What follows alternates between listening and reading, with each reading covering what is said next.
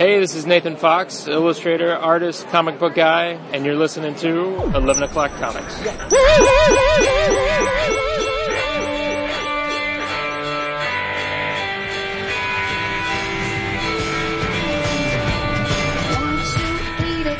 Not a single snipe from New Jersey. Amazing. You were free and clear on that.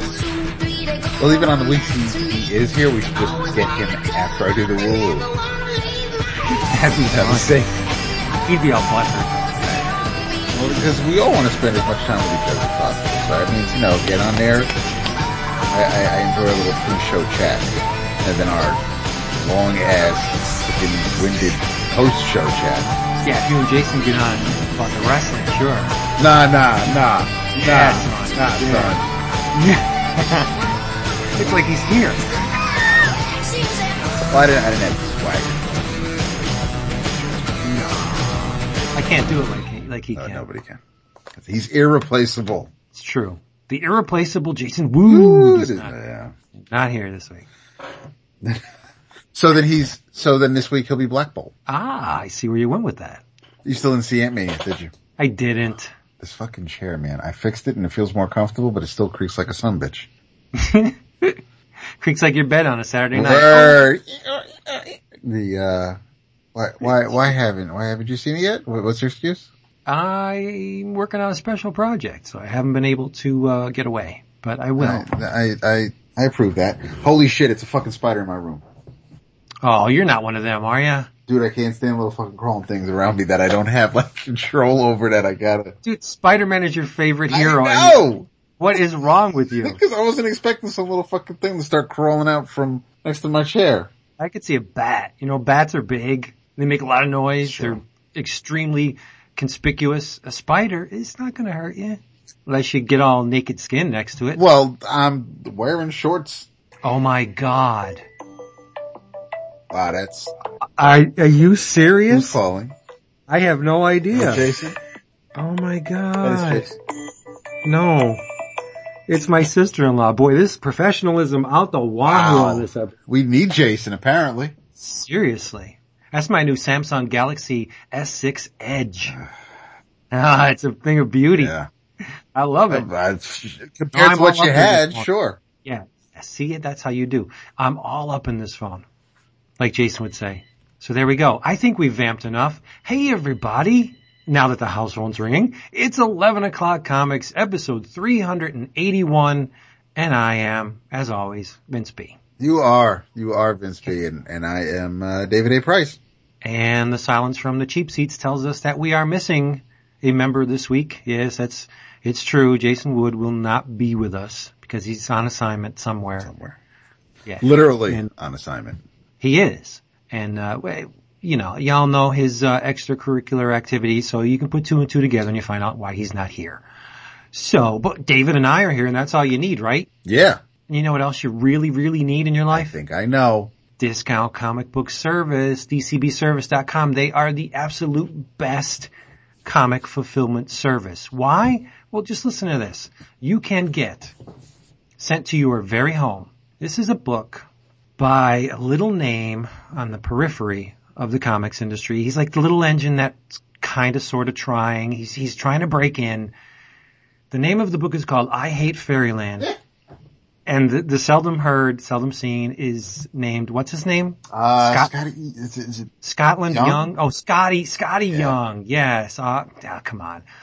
The artist and mind behind Rocket Raccoon and The Wizard of Oz is trying it solo this time, and it's going to be good. Of course, Scotty doesn't serve up anything less than his best. From Image, we read the first issue. If you want to know about it, listen to last week's episode. But the cover price on this puppy is a reasonable $3.50. Scotty put a lot of work into this thing. But you, as a DCBS subscriber, can bring it home for $1.75. Do the math. 50% off. From IDW, another small name, Mr. Walt Simonson. Going back to the well for the Ragnarok. Making copies. But you can get Walt Simonson's Ragnarok for a fraction of the $24.99 cover price. A 50% discount, to be specific. $12.49. I'm in the middle of reading I think I'm up to issue 3. I like it very much. And you can like it very much too, because you will. Last but not least, from our buddies at Archie. Now this is a mature reader's title. Don't let the publisher's name fool you. They're not messing around here. This was a revival of another one of the Red Circle heroes. It's the Black Hood this time around. Trade paperback volume 1. It's called Bullet's Kiss. Cover price is $14.99. But you know the drill. If you're a DCBS subscriber, you can bring it home for 50% that, $7.49. You're not going to find comics cheaper anywhere else. You don't even bother trying. Take our words for it. DCBService.com. Go there and multiply. Multiply. Yes. Like multipass. Turn your paper money into Reed Richards Unstable Molecule paper money. You can stretch it like really, really far. I'm sorry. That was forced, wasn't it? It's all right. Sometimes you got it. I know. It's true. Do your thing. What are you drinking? I'm glad you asked. I hope so. Well, Jason's not here, so I took that as a special occasion of sorts. And I'm drinking from Flying Dog more of the Raging Bitch. And that was a joke, which you didn't laugh at. Because I was drinking. I figured I had time. I love this beer. Not only is Ralph Steadman plastered all over every label and the carrier and the case, which I'm saving the case, by the way, the cardboard. This is just a really tasty beer. Is it hoppy? It's a bunny. It's extremely hoppy. And just how I like it. What color is it? Caramel. It's a little dark. I can't really tell because I don't use a glass, right, and my pinky is not sticking out. So, I would guess that it's dark brownish. It tastes like it's dark brown. I should pour some out and find out for sure. But yeah, it's looking dark. Okay. Just how I like it. It is true. It is true. Yeah, no, I'm not a big fan of the hoppies and the the dark, thicker beer. I just am not. But you are a fan of those little colored things that grow on the vines. Oh, yes. Yes. And for you tonight, I am drinking some. And it is, I'm having some more of the, just want to make sure it is the right, yes, it is Redwood Creek Merlot. I love the Merlot. I love when you drink the Merlot. I don't have a taste for the stuff myself, but everybody knows that.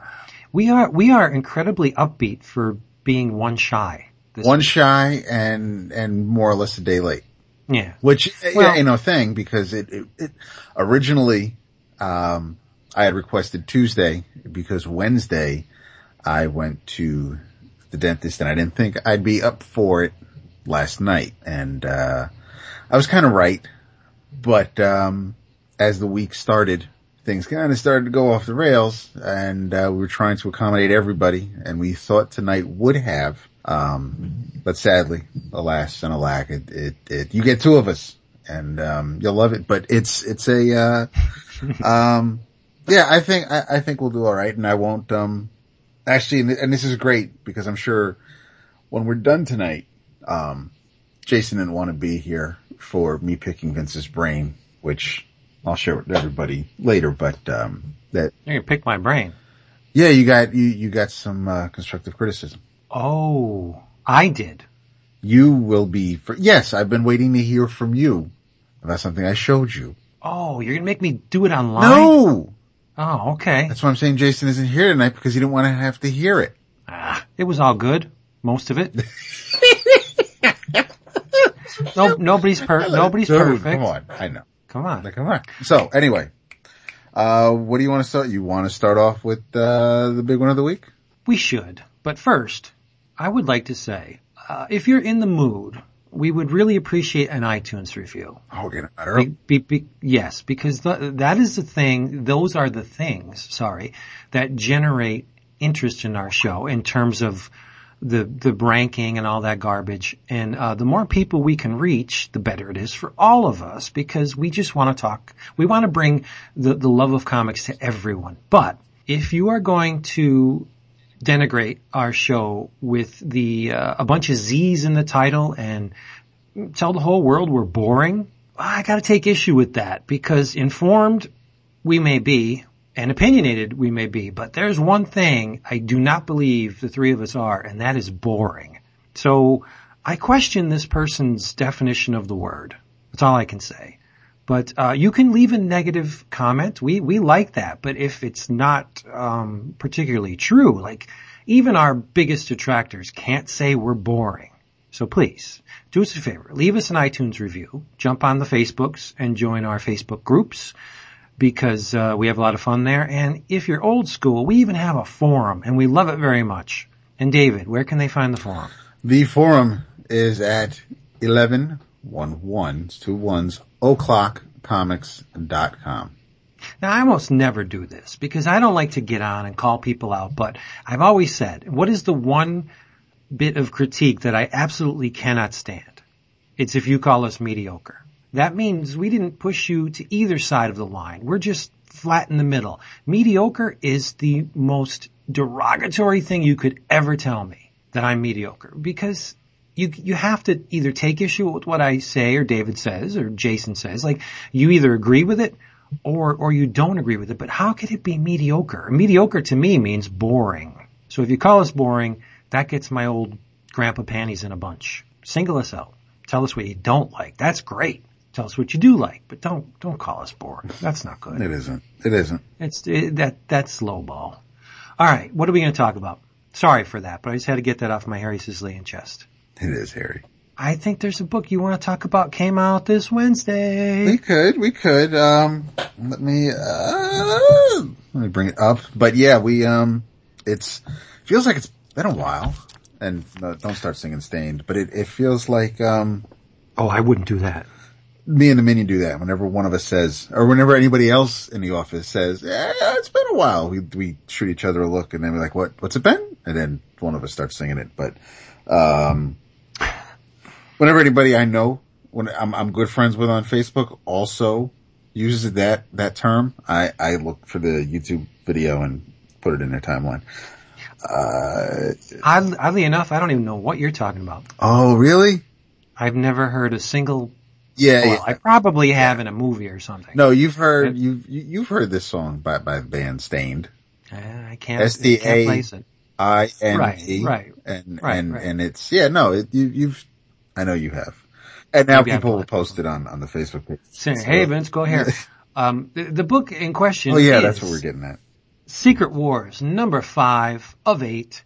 Jonathan Hickman, Esad Ribic, Yves Sorsina. Oh my goodness. If you've been playing along at home, we have been saying something since the beginning. And one of the things we've been saying, and kind of dreading in a little way, is that there's going to be a Deus Ex Machina to all this. And I pinned it on Franklin. And there's one panel in particular that really makes me think that that's the way this is going. In a nutshell, big spoilers. If you haven't read Secret Wars 5, fast forward about 10 minutes. And if you haven't read number 4. True. Doom eliminated Sheriff Strange because he did the right thing and did not corral our freedom fighters from the 616. Doom didn't take that too well and just obliterated Steven. Good on you, Steven. And now Doom, in the pages of Secret Wars 5, is coming up with a bunch of lies to placate those around him for why Steven is no more. He's blaming it on the freedom fighters. Yeah. He's telling Valeria, don't question me, child. She's like, I need as much info as possible in order for me to find these people. And he's like, no, you kind of just need to do what I told you to do. And it's, so you are going to see the threads, I think, start to unravel at this point. Right. But the one panel in question comes from the mouth of Mr. Franklin Richards. Rain Man. And he was, I guess, enamored with Mr. Strange, Dr. Strange. Yes. Sheriff Strange in this case. And, he liked him a lot. Yeah. He did like him a lot. So much so that he... And he proclaims directly to the reader, this is not to anyone on panel. He's looking directly at the reader and he says, when I find out who did this, I'm going to mash them into little pieces. Just you watch. And, I don't know, if I was Victor, I'd be, quaking in my boots. a little bit because we know Franklin. We know what he can accomplish. Yeah. Right now, Franklin is just, flying. Well, he strikes me as, idiot savant. Yeah. Yeah. Yeah. Yeah. He is straight up just, he's acting mighty touched. A lot of peculiar going on there. And and, you know, I like the subtlety, the subtleness of the, cause they did it a few issues, where Ribic will and Scovia will play little tricks with the light, because if you don't pay attention, you do miss Franklin's hand glowing and causing the foliage to grow, and make a wreath around Steven's neck. He's almost ex nihilo. Yeah, without the headgear. So that's a good question. Right. So, and the whole, I mean, Franklin isn't even one of the heads of state, because when you get to the cast page, you have God Emperor Doom, and then you have Royal Consort Susan Storm, Valeria, head of the Foundation. Unfortunately, sadly, pissing me off is, there's a nice X over Stephen Strange, Sheriff of Agamotto. That's cold. And then you have the Foundation kicking off with, Franklin, Alex Power, Dragon Man, Bentley 23, Nostradamus, Night Machine, and Psycho Man. And it's, there's also another, see, this is the worst page ever in any comic book, because not only is Doctor Strange, or I'm sorry, the Sheriff X'd out, you also have, Cyclops / Phoenix X'd out at the bottom there. But pretty cool conceptual hook to make Cyclops Phoenix too. I mean, that's neat. It's not the first time it's been done. No, but it was fitting. Plus he was the last surviving, X-Man. When the Phoenix entered his body, it said, "I'm in you." Just like you used to be to me. Yeah, seriously.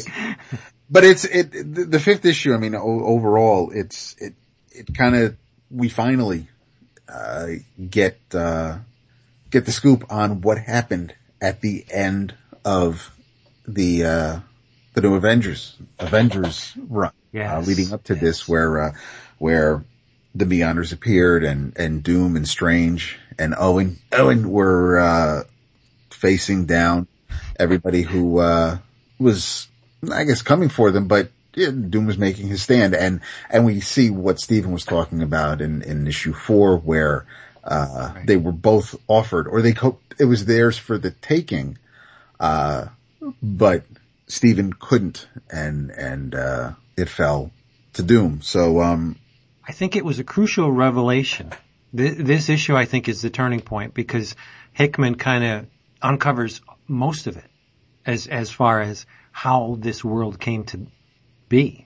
And I love how you said Owen like Gollum. Owen! Like he's disgusted with his own name. That's also from, Throw Mama from the Train. Okay. haven't seen that either. It's alright, dude. It's my so what they did was Doom and, it really hinges on the Molecule Man. Like Doom and Steven and the Molecule Man created copies of himself, well, the Molecule Man, in every one of these universes, and they were like little time bombs that would go off and bring down these alternate realities until there was only one. It's almost like Owen was the incursion. Yes. I think this issue is really smart. And like I said, extremely necessary, because before we just took it as face value. Okay, you know, these Beyonders are going around and they're ravaging all these universes for whatever reason, with the cast-offs from Ex Nihilo's little, initial foray into the Marvel Universe. And, it didn't seem like, what would give the Beyonders this reason to just go eradicating things? Well, they were kind of bored. Yeah. Basically, they were bored. And so they saw, progress, and now they wanted to just, snuff out stuff. But that doesn't really wash. I'm glad Hickman added another layer with these little Molecule Man time bombs. At first blush, as I'm reading it, the issue, especially after last issue with the, our heroes who emerged from the raft, showing up and Doom having a battle of sorts with them. As I'm reading this, of course you need some closure. So there is the funeral for a friend, and you have, then you just have a lot of pages where it's just Doom and Molecule Man talking. And as I'm reading it initially, I'm like, this kind of feels like a filler issue. Like we're almost treading, no, because I'm like, this is the 5th issue. After this, we have 3 issues to go. And I'm like, as I'm reading the issue, I'm like, I'm not getting a sense of any momentum happening from here. But that changed by the time I got to the end of the issue. Right. Especially with, once we find out what happened, because, I love when we have mysteries solved in that regard. But then we also get the different battle worlds, in the issue. But then we have, that last panel is, you have that big page, but the last panel in the, in the lower part of the lower right part of the page is chilling. Nothing good ever happens with this dude smiling. No. He's a little slim too. Looks a little slim. Like he took off a couple pounds. Probably been stressed. There's been a lot. I don't know how much he's been eating. But it's, David's talking about Thanos, of course. Yes. That Thanos is staring up at the shield at the wall. And I'm thinking he wants to come in, and I don't, I don't think he just wants to come in. I think he wants to bring it down. Can you imagine, speaking of incursions, if Thanos somehow drops the wall between Doom and everyone he's been abusing for Doom knows how long? Well, that's not going to be pretty. When you look at the cover of the next issue, it's Thanos taking on a shitload of Marvel zombies. Yes. So, MODOK's awesome. Yes, right. It looks like Eddie the Head. It does a little bit. Somewhere in time. No, it looks really cool. But I just want to clarify one thing I said before. I made it seem like Doom and Steven created the Molecule Men and planted them. I think I did say that, but that's not true. No, the Beyonders created all these little Molecule Men. It's just that Doom figured it out and got to his Molecule Man first and imprisoned him, so he couldn't go kablooey. And it's a, no pun intended, a strange conversation they're having, but even then, Doom won't just come out and confess what he did. I mean, he's telling Owen that no, it was his doubt. No, he's a liar. But what's hilarious though is Owen's like, oh no, it was cancer, right? Because it's always cancer, and I'm like, that's kind of fucked up. But yeah, I mean, that's one that actually sticks in the Marvel Universe, at least. But it's I see Willem Dafoe in this role as the Molecule Man. Really? Willem Dafoe would make an awesome, as play with this dialogue. Yeah. Oh, Dafoe, yeah. Yeah, Dafoe would rock it. No, I thought it was a great issue. Do you think there's any resentment between Franklin and Valeria? I mean, he's older than her. And this just came to me when you were reading the hierarchy, how top tier is Doom, Valeria, and Sue. And then, you got your foundation. Okay. Which is essentially the also-rans, No, but they're important. I mean, Nostradamus is one of the foundation. Okay. That's pretty important. Psycho Man. He's hanging out next to Psycho Man. So it's like, I like the Psycho Man. He's very powerful. I don't think he's been utilized. I mean, Micronauts aside, the Fantastic Four have always slapped Psycho Man down. But you're in a foundation where you're on the same level as Alex Power. There's got to be a little bit of resentment between Franklin and Valeria. I mean, maybe he didn't express it, but I'm thinking there's something working on our boy more than just being sad that Sheriff Strange has been killed, and he seems to be infused with some pretty formidable power. I mean, I don't know if he's Doom level, but he can fly. He can make plants grow. There's got to be something going on with Franklin. And you said idiot savant. You did. I did. I we call that terminology's used. It's not great, but there's a personality profile or an emotional profile that goes along with that. And that to me says that maybe those people don't really act or talk or speak or think along the lines of, quote, normal people, unquote. There's like no filter. Right. Like someone with Asperger's. It's just, what's on, they don't have social skills. They don't have the ability to express themselves like you would right. think someone with, I'll say, common sense or decency would express themselves with.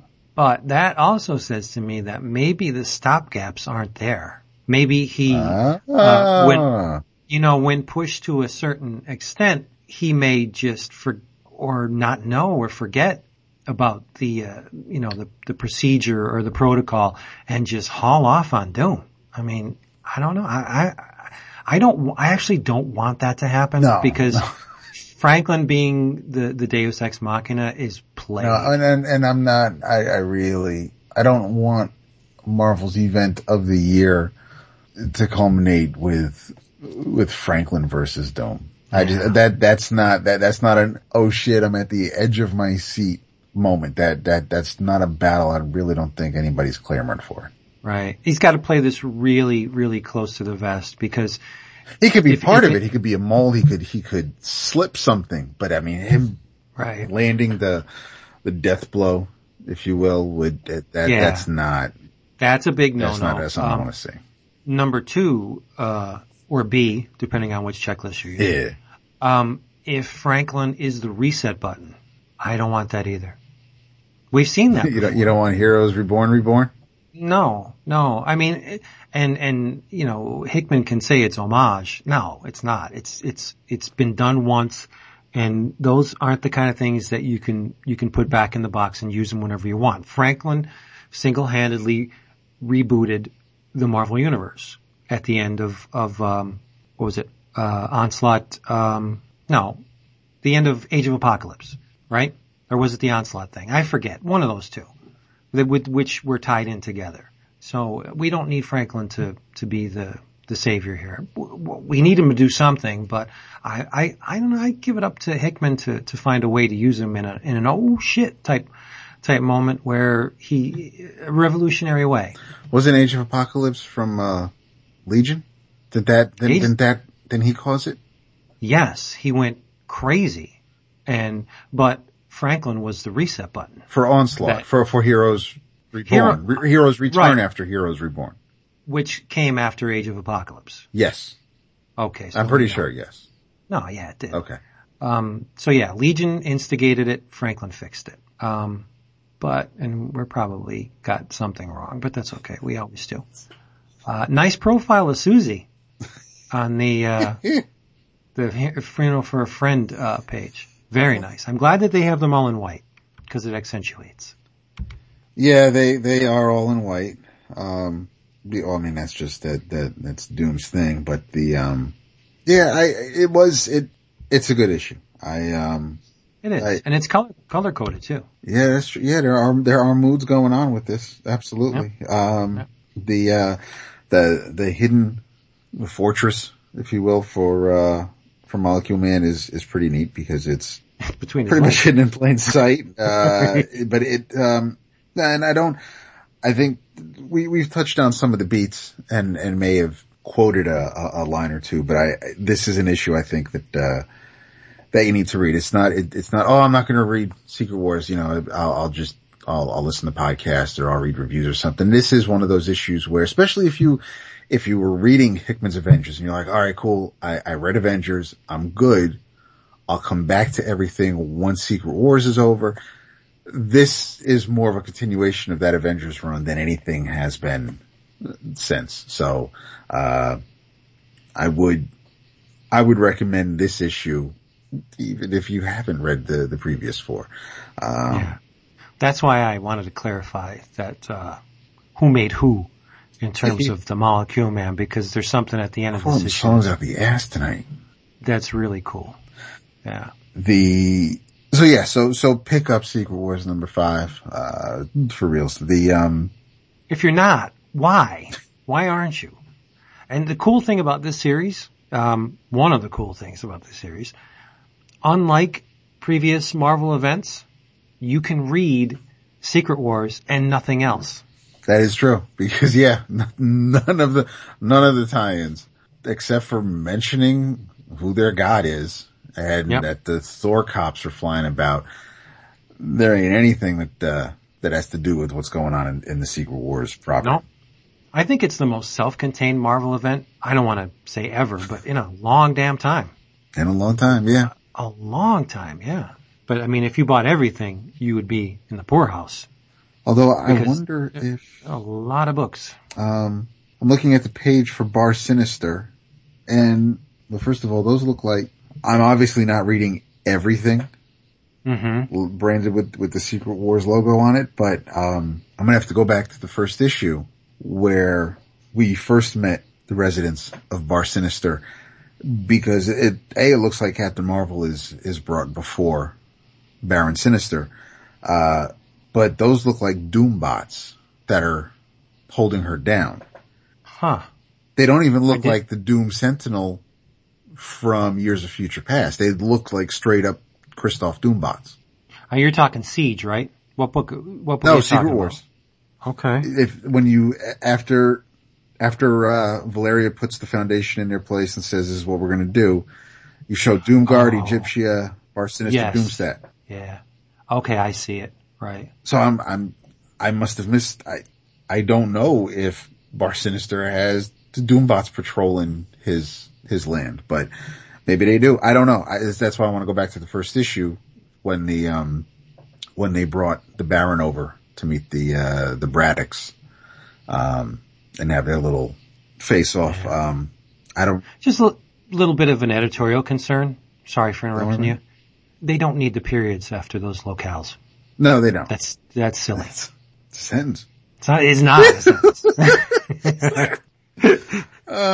Such a grammar Nazi. No, someone will give me a reason for, yes, they do. Nah, great issue. I actually have all the tie-ins, but I haven't read them all either. I have a lot of them. But when I look at the checklist, I haven't read all of the Last Days books. Like I haven't read Magneto or Loki. I was really impressed with the art on Magneto, and I'm actually doing myself a disservice because I can't remember who did it. But I kind of liked it. Yeah, good stuff. And do you actually pay attention to the titles or the subheads when you read these? Like, oh, this is a Battle World book, or no. Wait, this is. No, I don't even look at that. Like I had no idea that MODOK or Extinction or Spider Island were war zones as opposed to, Secret Wars Journal or Marvel Zombies or Ghost Racers as Battle World. Yeah, like it doesn't even matter. No, it doesn't. And then Age of Apocalypse, Civil War, and Hail Hydra. Hail Hydra was just not a bad first issue. Are war zones with an exclamation. Oh no, okay, no, there are also war zones, just like they just didn't fit all the war zones on one page. My bad. Yeah, they didn't want to shrink the covers down. Yeah, they are pretty small as it is. Because you got all this extra space at the top. This huge. We already know we're reading Secret Wars. Why do we need a header on a double page spread like that? I guess we're all doing editorializing tonight. Gotta keep the branding. That's what branding's for. Yeah. So what else are you reading? That was a team up on our part. Now it's just you solo. No, well, maybe because, I did, keeping with the Secret Wars theme for a hot minute, I read, Amazing Spider-Man, Renew Your Vows, numbers 2 and 3. Wow. Settle down, buddy. The art for the most part is pretty solid. It is the Kubert brother who is known as Adam, and because that's his name. It's a 50-50 shot. It could have been Andy, but it was Adam. So your penciler is Adam Kubert, of course, written by Dan Slott. I shouldn't have to say, of course, because he's not reading every Spider-Verse man tie-in, in Secret Wars. But your writer for this, maybe because it's Amazing Spider-Man, Renew Your Vows, is Dan Slott, penciler Adam Kubert. You have 3 anchors on number 3, John Dell, Andrew Hennessy, and Mark Morales. I do not know how many inkers on number 2. I think it's just John Dell, because I spoke to him for a minute. I was with Mario and I were speaking to yes, John Dell is the only inker on issue 1 and 2. But they called in a crew for the 3rd issue. I was looking at some of the pages that he had for sale, and we were talking about Renew Your Vows, and he was quite pleased that he was doing work on, because he did work also for some Convergence tie-ins. So he worked on both big 2 events of the summer this year. So that's a pretty neat feather. I was just going to say that. It's a nice feather in his little cap. Yep. But he's a really swell dude. He's just, he's standing there at his table, just shooting the shit. It was, somebody who I hope I see soon. I don't think I've ever seen him at New York, but I would not mind, talking to him again about, because we don't have too many just full-blown inkers.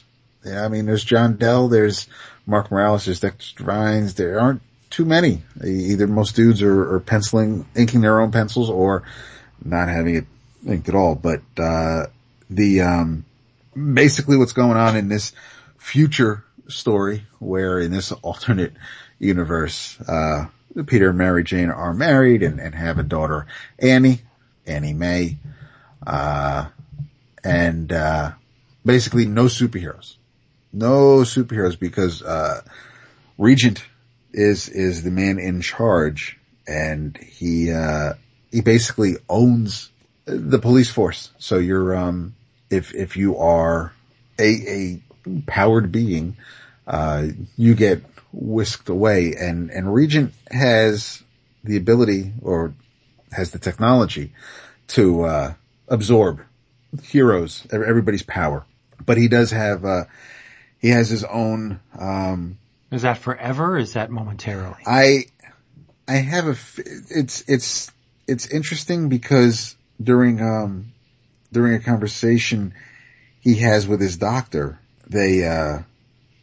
she says that when he finds out that Spider-Man still exists, is still alive, was in hiding, that's the one hero, that's the one power. He's the last piece of the puzzle. He says, in this world, nothing else matters, because compared to them, everything else in here is a collection of worthless junk. And you have Wolverine and Captain America and Hulk and Daredevil and Wasp and so many, heroes in these ruby tubes. But he asks if he'll be able to maintain Spider-Man's powers. And then she's talking about how, oh no, they're mid-level abilities at best, so you'll be able to hold on to them.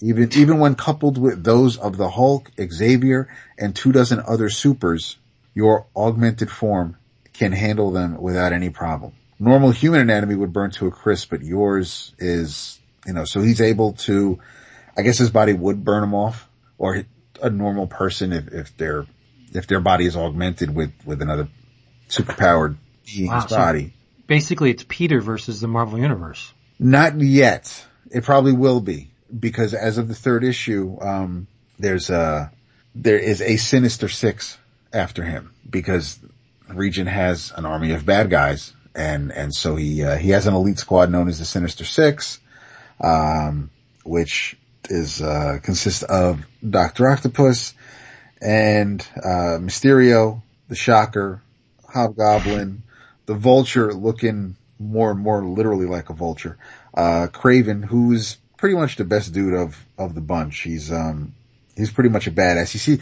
He's the smartest one on the team, apparently. Spider-Man has reached his limit. He's like, cause he ripped Dr. Octopus's arms off, and he no longer has, it looks like he no longer has arms and legs. He's got, Call him Bob. his arms have been replaced with more deadly, more extreme versions of his octopus tentacles. So those are 2. His legs are equal 4, and then he's got 4 other, coming out of his back, I guess, from his harness. Wow. So he's pretty much just a head on a torso. But Spidey was not having it that his family is threatened because, he went into hiding because Annie has some of his powers. And they wear inhibitors, so this way their powers won't work and they won't be detected. So when Annie breaks hers, Peter has to fix it, so he goes to the tinkerer's joint and looks for spare parts to fix things. So, Tinkerer hits the switch and the alarm is rung and that's when that's when Dr. Octopus shows up, leaving the rest of the Sinister Six behind him. It looks like Flint Marko is a double agent. He's working for, he's under Regent's employ, but he reports to S.H.I.E.L.D. And whenever the S.H.I.E.L.D. director is speaking, he is in shadows. Dun, dun, dun. But he has an iPad and he has hair. And I'm Could be Cable. pretty sure he's white. It's Cable. I think I know who it is. It's not Cable. Because I don't even think Cable was in those tubes, but I have an idea. I have a hunch on who the S.H.I.E.L.D. director is. You know why Cable wasn't in the tubes? Because he couldn't get him. Because he's too good. He's too good. Does it not surprise you that I have yet to read this? No. Does it surprise you doesn't? that I'm reading it? No, because it's Slott. But, Yeah, but you and I, it's Mary Jane and they're married. I know. Well, Well, not really. only in an alternate Thank universe you. could she ever get lucky. You and I devour everything. It's true. Peter I think Parker. you just haven't read it yet. I haven't read it yet because I'm afeared. I'm scared. Why? What? I don't know. I don't know. There's nothing to worry about. I read the whole setup and I was like, oh man, even though it's Slott, I really don't know if I want to read this because it's like I said, it's MJ. And, I guess I'll just read it. I'm gonna read it anyway. It doesn't, it feels like so far to me, it feels like the least Secret Wars tie-in so far. This could have been an M2 miniseries. Oh, that, you just kicked it up a couple. Okay, so I mean, there's nothing, I'd have to dig. I mean, even with Regent in the picture, I don't know how often they've even mentioned Doom in this book. I haven't seen a Thor fly around. Why doesn't Regent just get close to Doom and then be God? I don't know. I wonder if he can steal a god's power. Was Thor in one of those little tubes? Or a Thor? I don't think. I'll look. I'll double check, but, I'm intrigued now. Damn you. all right. No, I think they in the third issue, when, this is why I said Kraven seems to be the smartest one in the group because, the reason why I say that is Kraven's senses, his senses are enhanced. So, there are traces of sweat filled with fear. He is desperate, fighting like a man possessed, most unlike him, because he is never afraid for himself. So, we know that Spider-Man, he was disguised, but Spider-Man showed up at the school. So therefore, he must be a father looking to protect his child. So when we find the child, we find the man. So Regent sends out a public service announcement, takes over all the TV airwaves and says that, the school on Fifth Avenue, everybody must show up, parents and children, for a compulsory screening. So everybody's got to go through this gene detector as they enter the school. But Peter and Annie's inhibitors prevent them from being detected, but there's a family after them that sets off all the alarms. And so therefore the Sinister Six think that dude is Spider-Man. And then there's a moment where at first Peter does not want to get involved because he doesn't want to put his family in danger.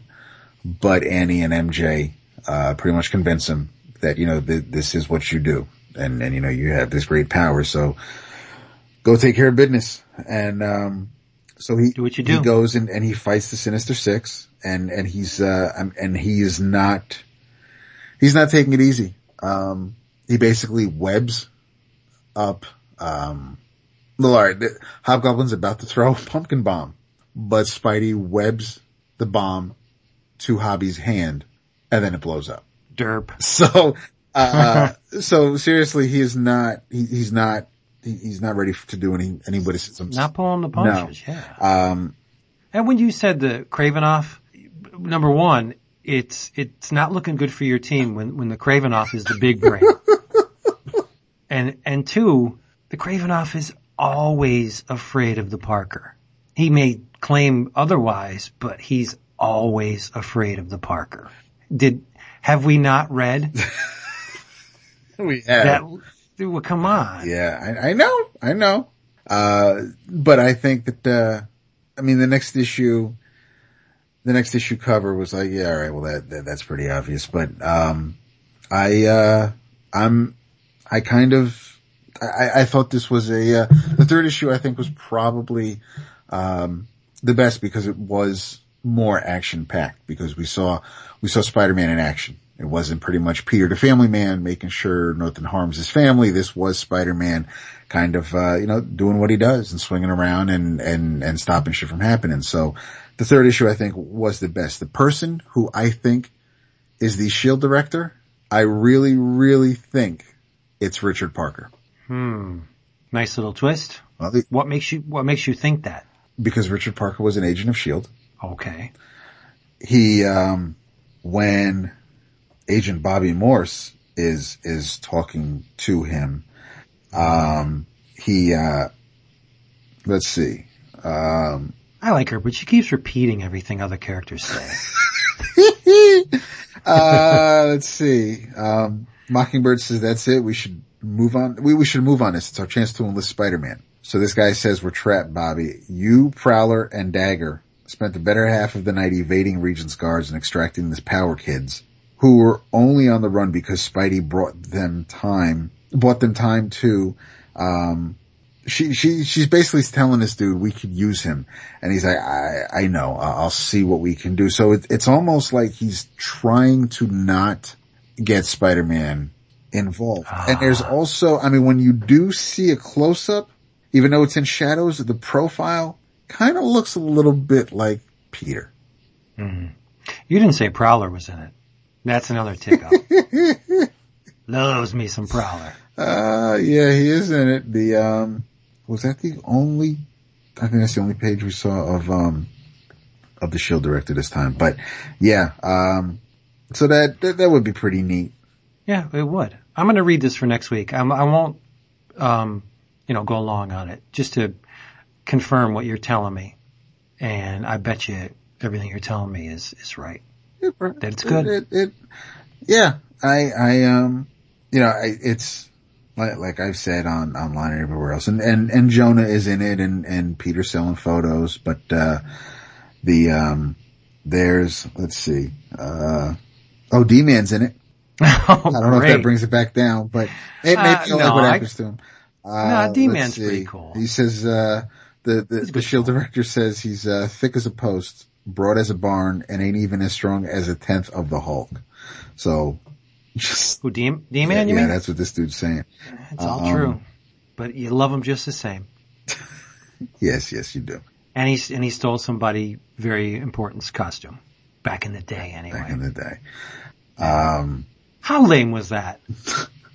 This Wolverine character is really popular. Let's put another guy in a costume just like his. It'll be great. So Spider-Man Renew Your Vows.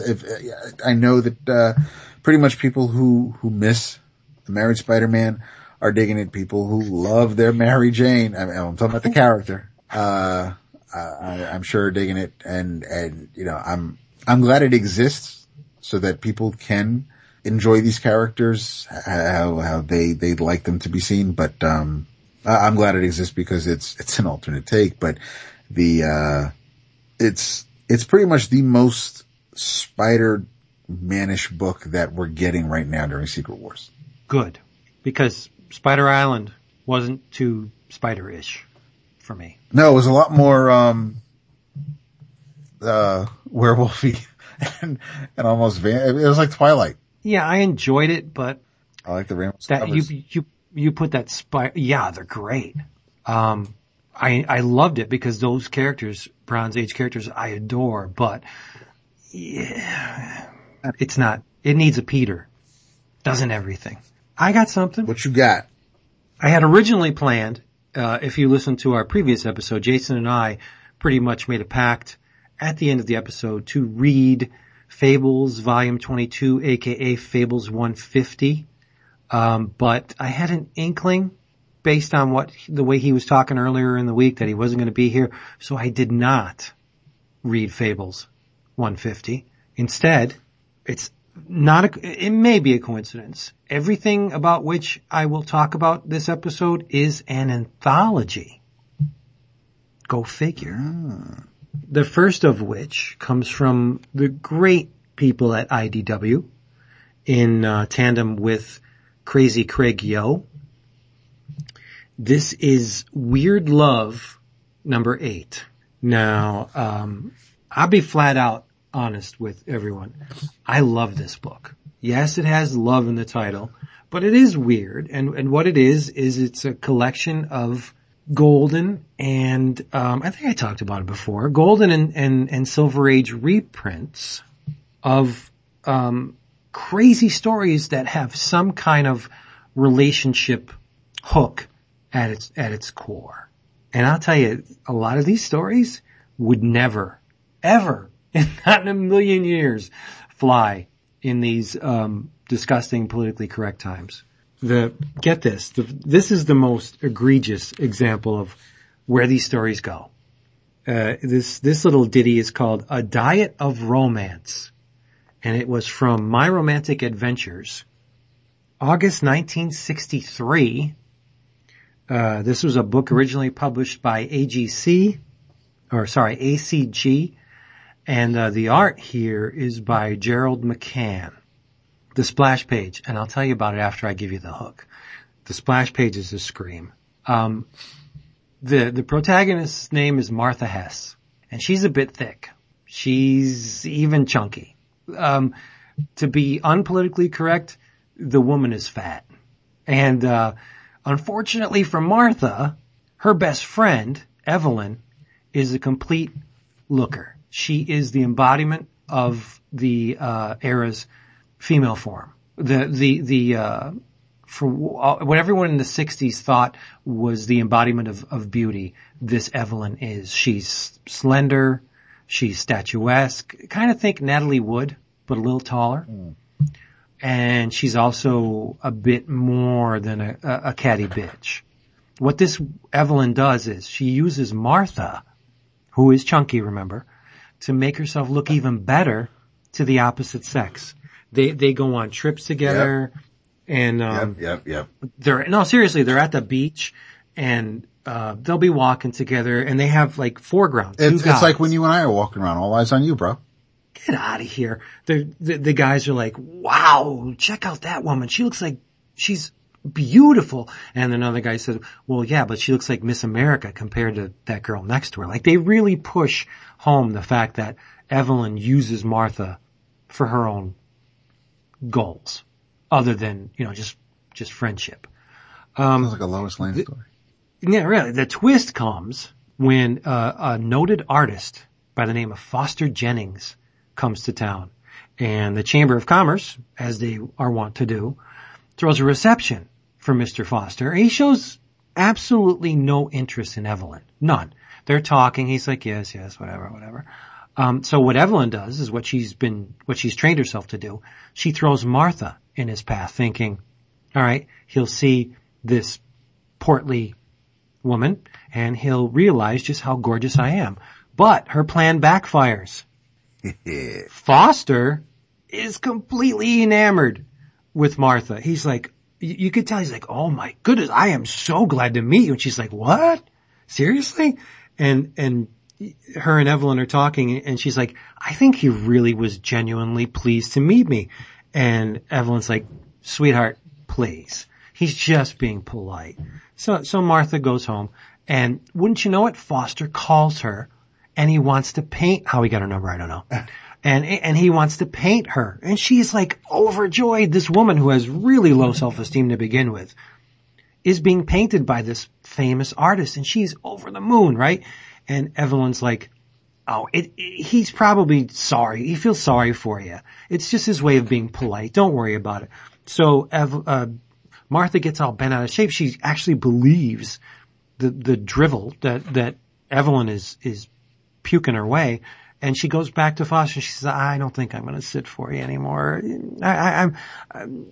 Why would you pretend to like me? And he's like, what are you, nuts? I think you're beautiful. I really want to paint you. And he ends up kissing her and she's like, oh my God. So what does she do?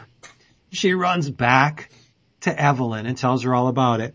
And she's like, honey, you're being ridiculous. He's got a sense of humor. This is all a joke. And of course, Martha believes her and is down on herself. And what she does is she does not go back to Foster.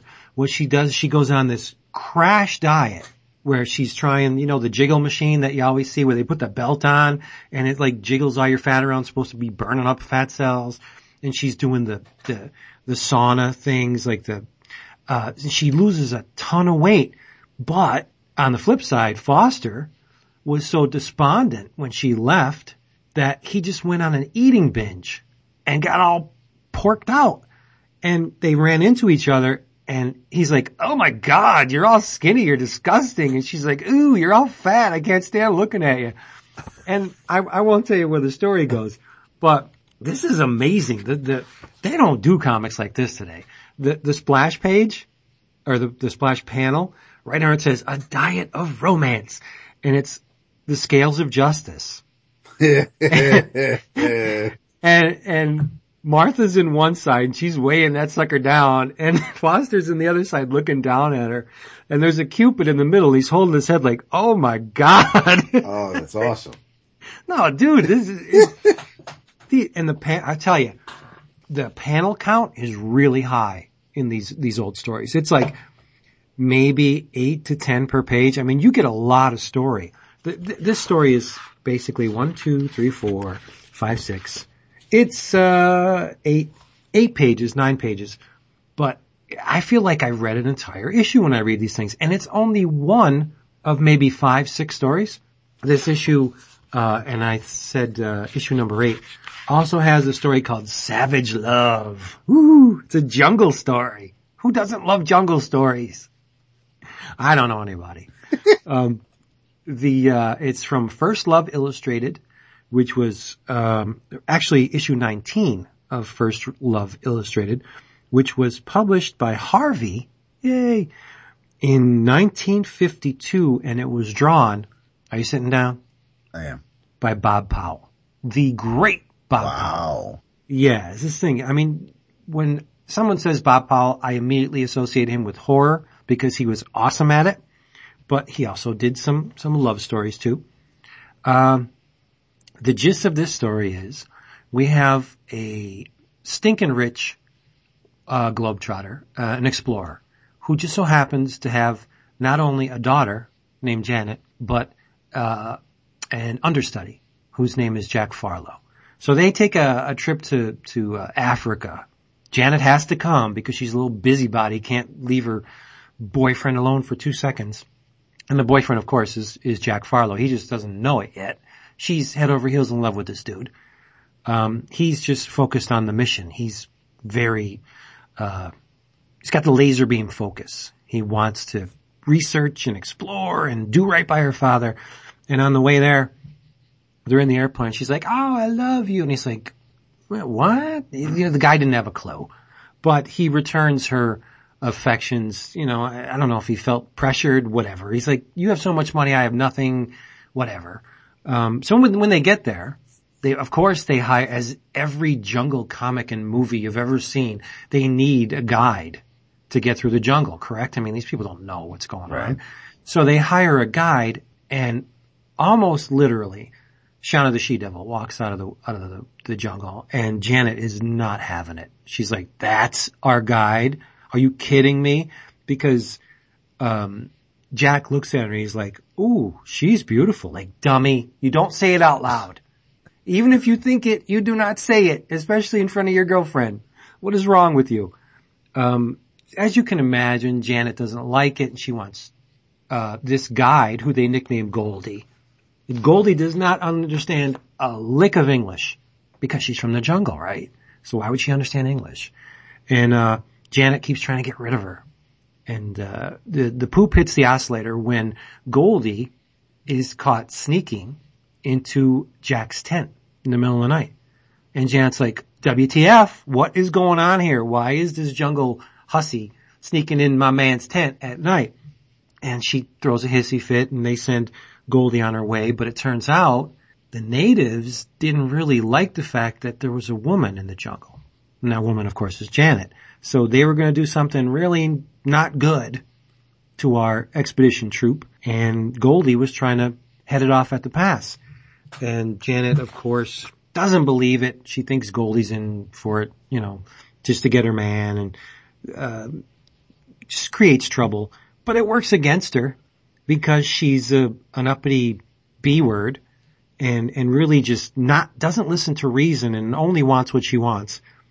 This is one of the few love stories, that does not end happily, at least for Janet, or the female protagonist in this story. Turns out that Goldie, I'm going to spill it because this is cool. Turns out that Goldie was not native to the jungle at all. She speaks English, and she is from the city, and she actually wanted to bring Janet down once she heard all the crap she was spewing. She's like, yeah, I was okay with it at first, but now, knowing what I know about her, I'm out for blood. And so, in the end of the story, she steals her man. The last panel is a riot. Jack and Goldie are in the background kissing, and Janet's all weepy and shit, and she's on her father. She's like, oh, daddy, like, this is the ending I want to see. Scratch. These are I've probably said it before, but it bears repeating, that these Craig Yo IDW books are a tremendous value for your dollar. $3.99 on toothy, really nice white paper.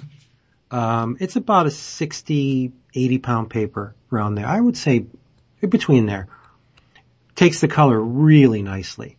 And the page count is higher because, and I don't know what the royalty payments are, and I'm not going to hazard to guess because that's not my deal. These are purportedly public domain stories, so Yo can just go scoop. Okay. And give you more page count, because if they are paying people for these things, I don't think it's a hell of a lot. So you get high page count, clay-coated thick covers, beautiful white paper, and the cover price the same as what you would pay for a 20-page Marvel comic, $3.99. You can't beat it. No, can't beat it at all. Sounds like what New England Comics, the publishers of the Tick, did back in the day when Tick was just starting. They took old public domain war and crime stories, same thing that you usually would see in an EC book. Whether it's the crime stories, the basically, like I said, the war stories, and scour any old books for them, like Yo seems to be doing, and would just republish them. And but in Yo's favor, the technology has increased. Yes.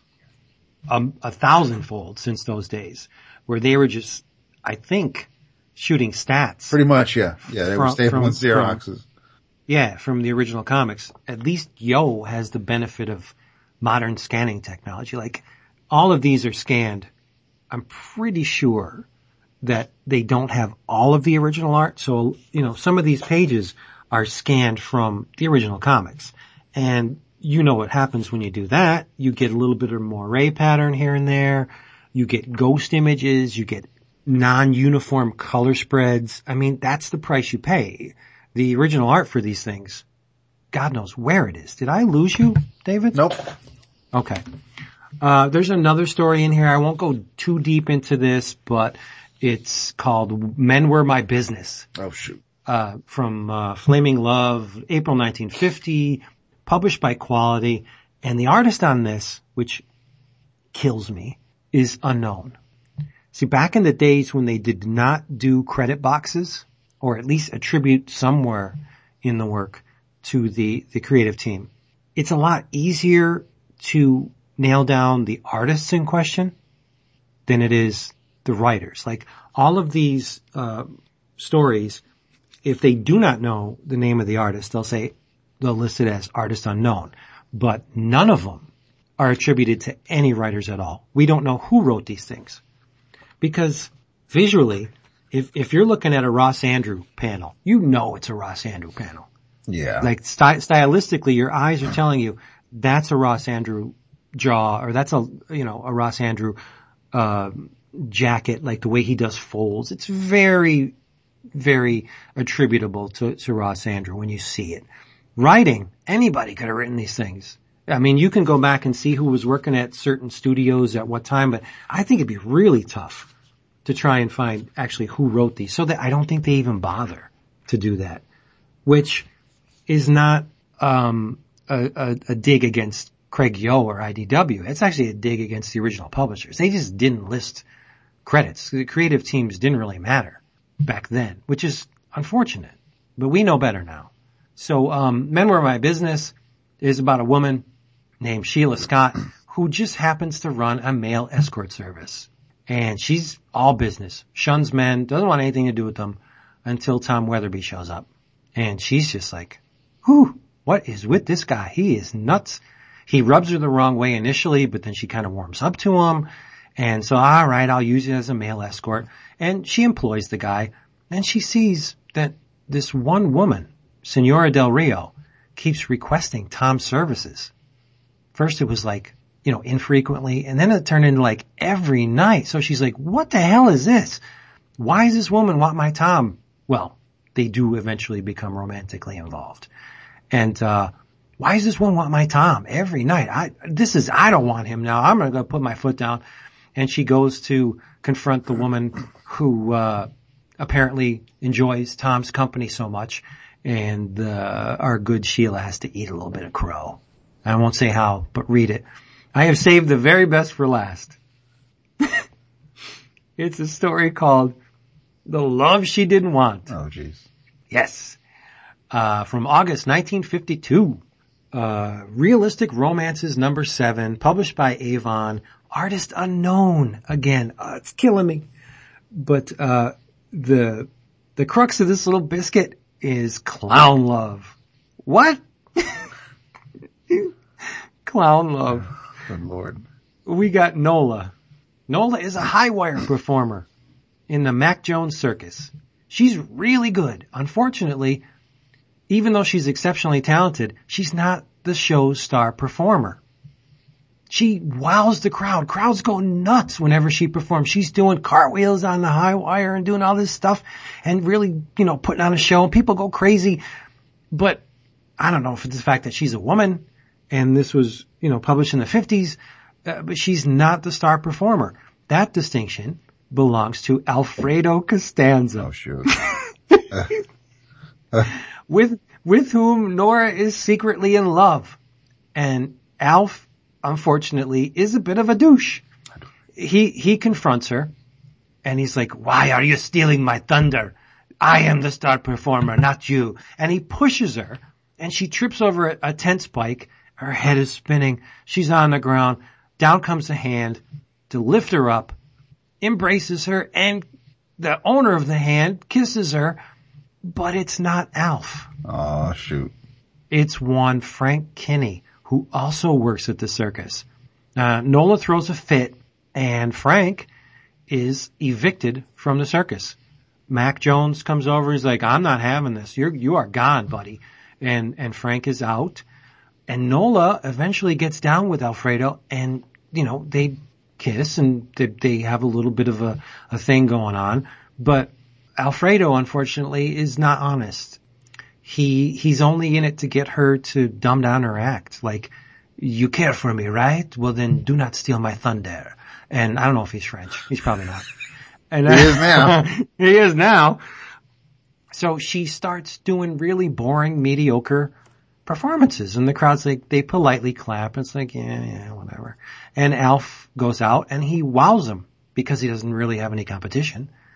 But, eventually she leaves the Mac Jones circus and goes to another traveling circus, and she gets into this act with a clown. And it is the most aesthetically unpleasing clown ever. His facial makeup is green. His entire face is green. And his mouth is white, red nose. He wears a red hat and a green costume. Like, this does not say clown to me. This says dude who just got a good deal on green face paint. And, just bought up everything the store had. I never do that. But the act is a clown high wire duo. It's like, what's going on here? While she's up on the high wire and she's doing her little thing, the clown is down below, like, falling over himself and pretending to do the same thing and can't really do it. And, it's kind of a hit until she tries to wow the show owner by doing a triple somersault, something she's never done before. And Nola falls. And who's there to catch her? Alfredo. The clown. No, he couldn't be bothered, David.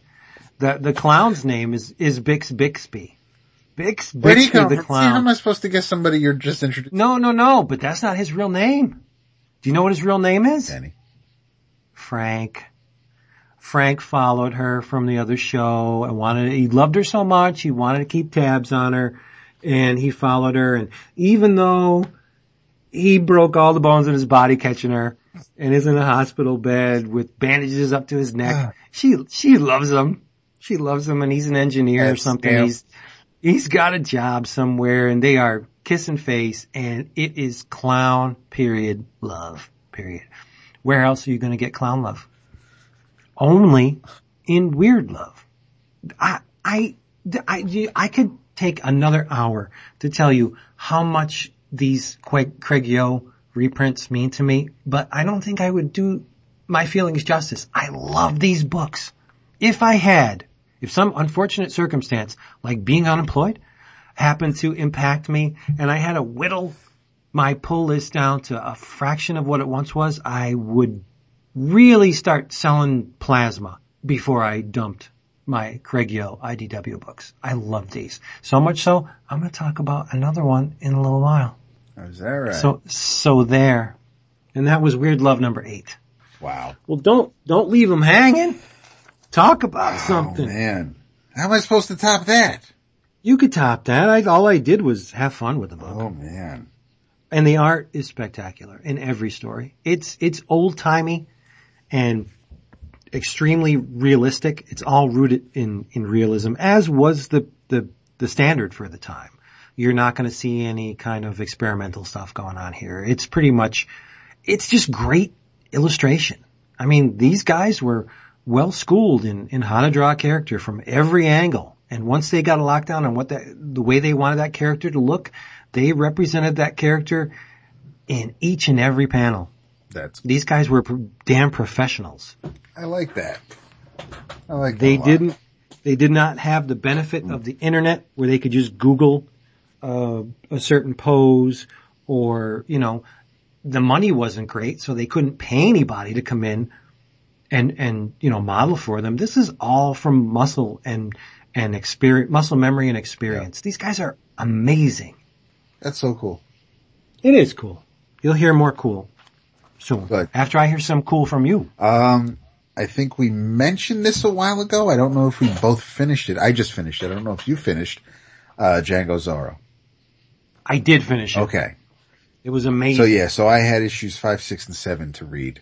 And it was amazing. I loved the page or two, or maybe 4 pages, where we got to see Doc Schultz again. Yes. Because Django had to learn a lesson. But it was, it really, I think it stuck the landing. It ramped up to, the the confrontation that was meant to happen.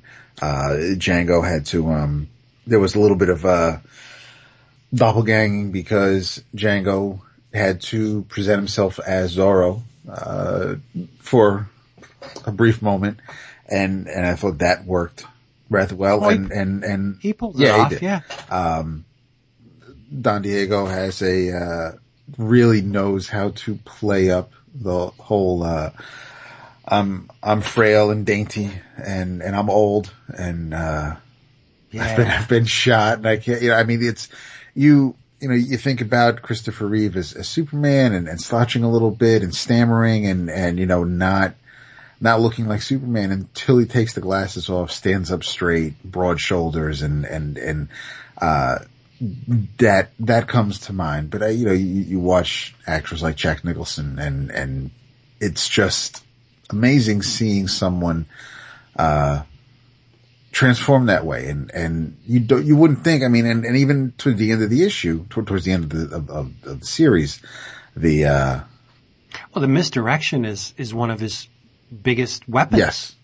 Yeah. And even the Archduke was like, I'm going to take this old man down a peg in my sword fighting, and there's no way. And when Diego unsheaths his sword, and it just, he's taken aback. He doesn't know how to react to it. He's like, what?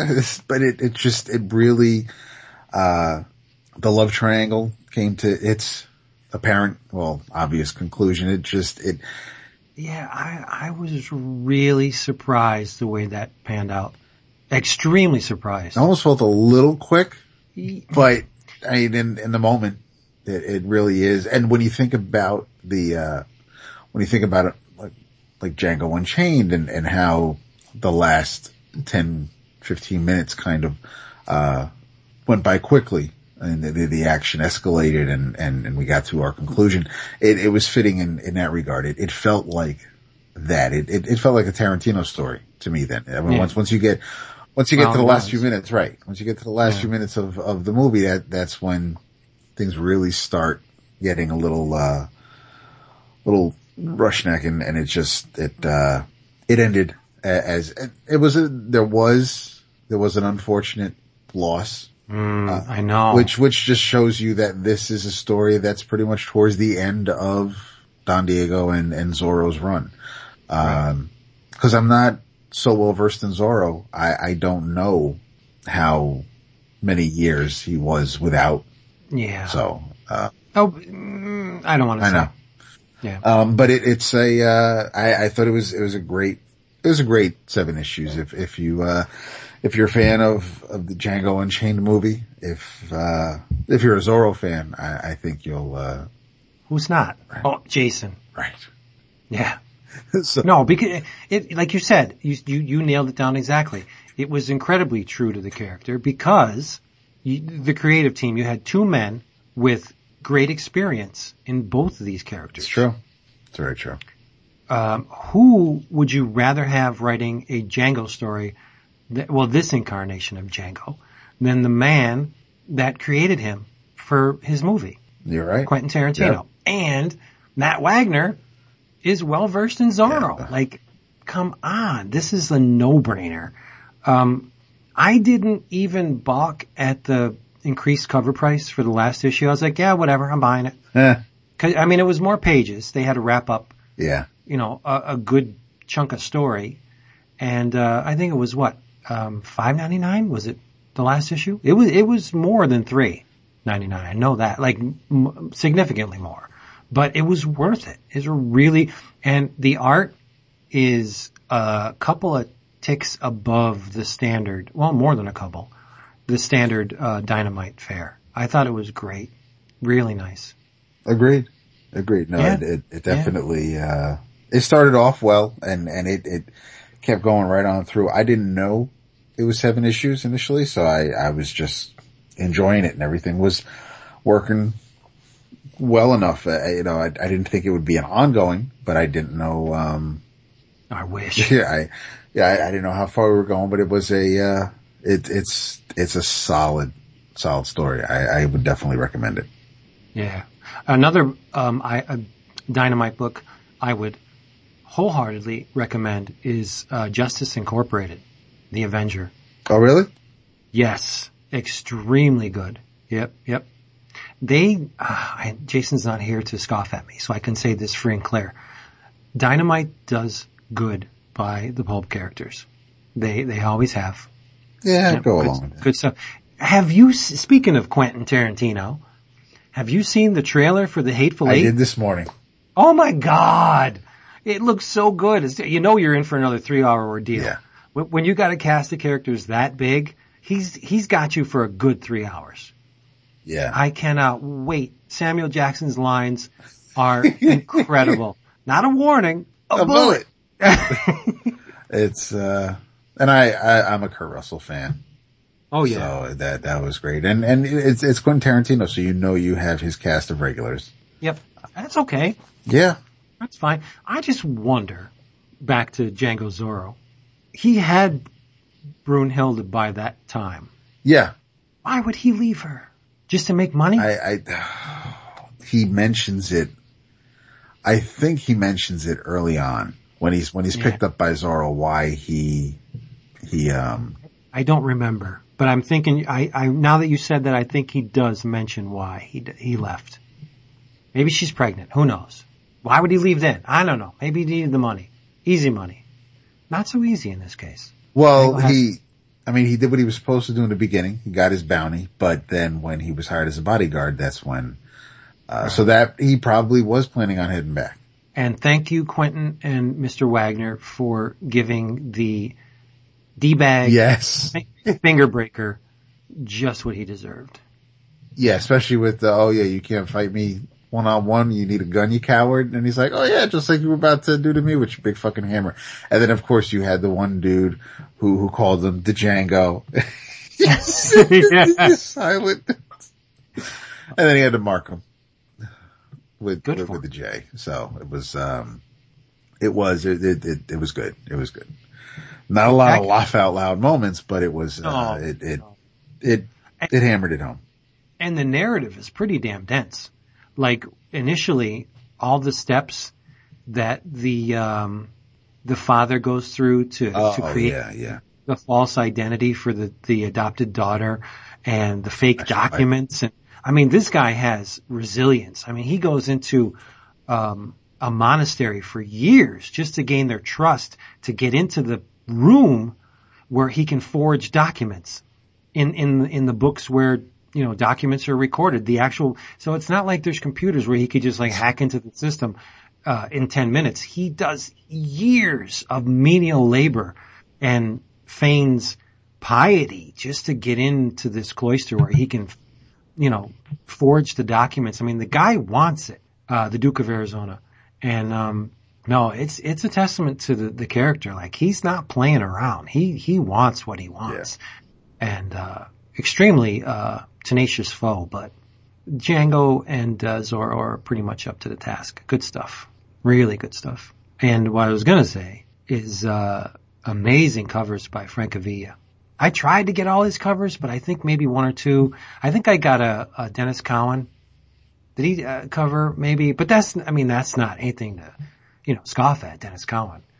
But I wanted to get all the Francavilla covers, and I don't think I accomplished that. So. Oh no, I'm sorry.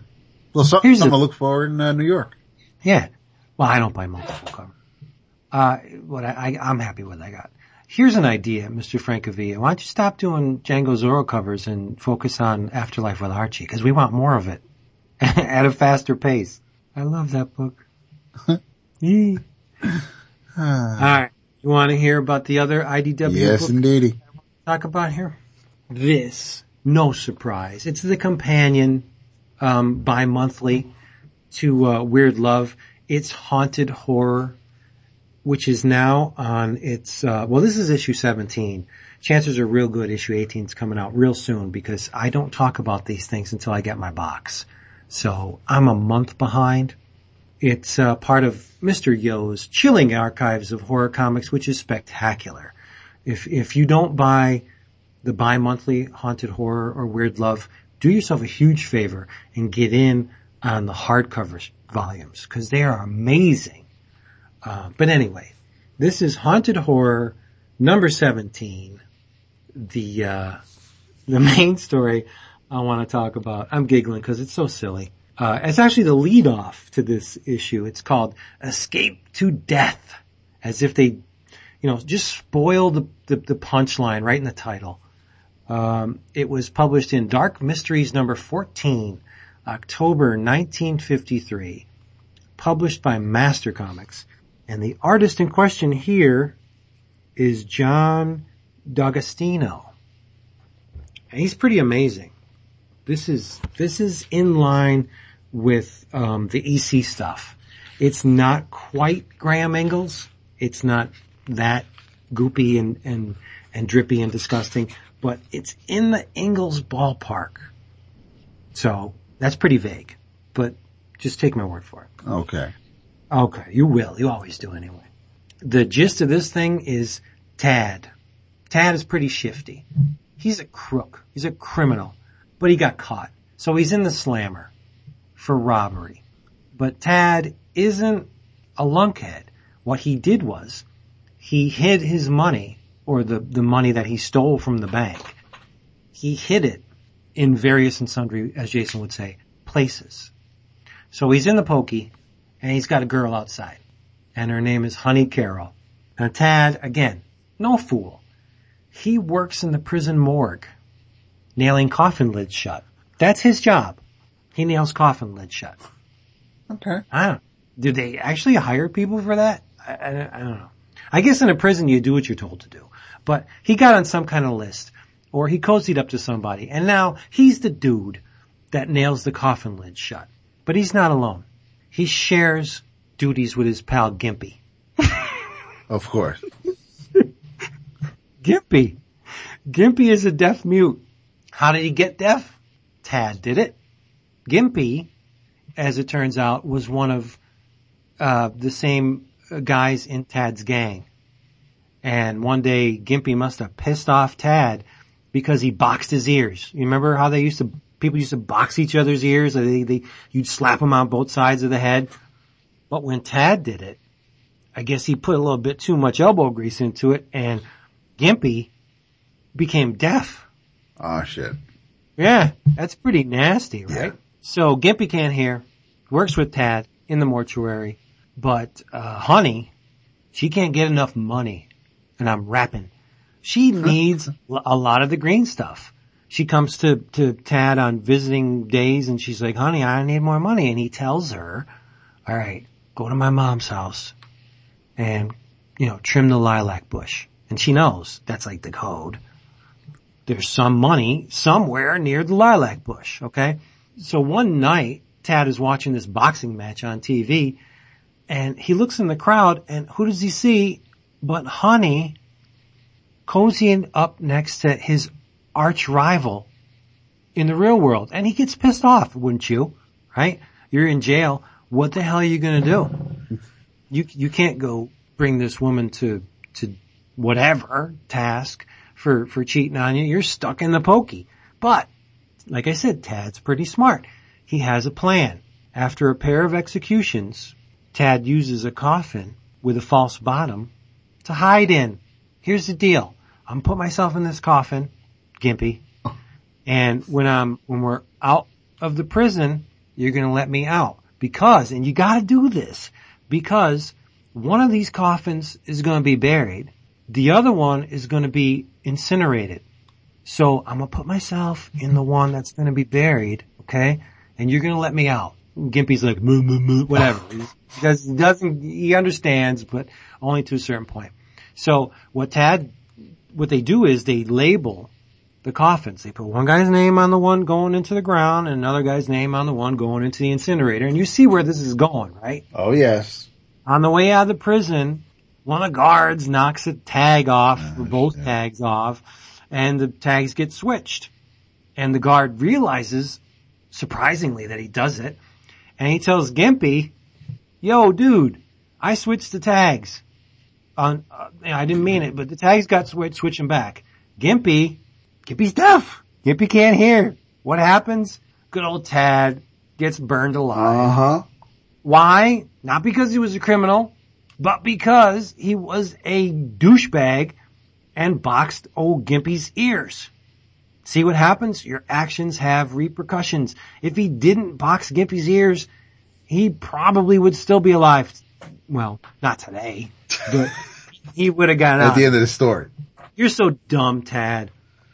But the main story I want to talk about in this thing, oh my goodness, this thing is absolutely incredible. Called Television Ghost. From Mr. Mystery number 1, September 1951, published by Stanley Morse, art by Charles Stern. Atypical, even for haunted horror. This story, if I told you that Harvey Kurtzman on a not so great day drew this thing, you'd be like, okay, I can see it. This is a Kurtzman-esque horror story. You have, it's comedic. So it's like a black humor. But the protagonist, whose name is Henry Meeks, he looks like Robert Crumb. He seriously looks like Robert Crumb. He's all skinny. He's got the glasses. You never see his eyes. Got the hat on. Dresses very nicely for the time. But there are panels in this thing that have the character rendered in that Kurtzman-esque, real thick brushstrokes with the, very, on both sides of the coin. He worked very illustrative, but Kurtzman was also a designer, a really good designer too. So, well, one of the best, right? There are many instances in this story where there will be a character overlaid on a blank background, just a color. And it works so freaking well. It's so nice. There's silhouette, but a reverse silhouette where the backgrounds are black and the foreground characters are white. You almost never see that, right? There's panels that are completely blank, save for a sound effect and a color. This is, like I said, extremely atypical for this for like the horror stuff. They didn't go in this direction. Yeah, Kurtzman was doing it up good in Mad Magazine around this time with this stuff, but maybe Charles Stern either saw Kurtzman's work and was like enamored with it, or maybe he knew him or worked with him. I don't know the case, but I have to research this. This story's amazing. Really good. It's a typical, with the O. Henry-esque ending. Henry Meeks is henpecked. His wife is nasty. She's extremely large, looks like a man, and all she cares about, she wears like this burlap muumuu. I mean, fashion, not a concern. The only thing she wants is to watch her programs. You will not interrupt me when I'm watching my programs, Henry Meeks. And if something goes wrong with when my programs are on, you're going to pay for it. Uh-oh, something's going on. My broadcast is being interrupted. Go up on the roof and adjust the aerial. Remember when we had aerial? Oh, yes. So Henry's got to go up there and adjust the aerial. And he's like sick of it. He's like, this woman is driving me crazy. I can't stand it. I'm at the end of my rope. What am I going to do? So he devises a plan where he's going to kill her. It seems reasonable, right? He's going to kill her and bury her in the basement.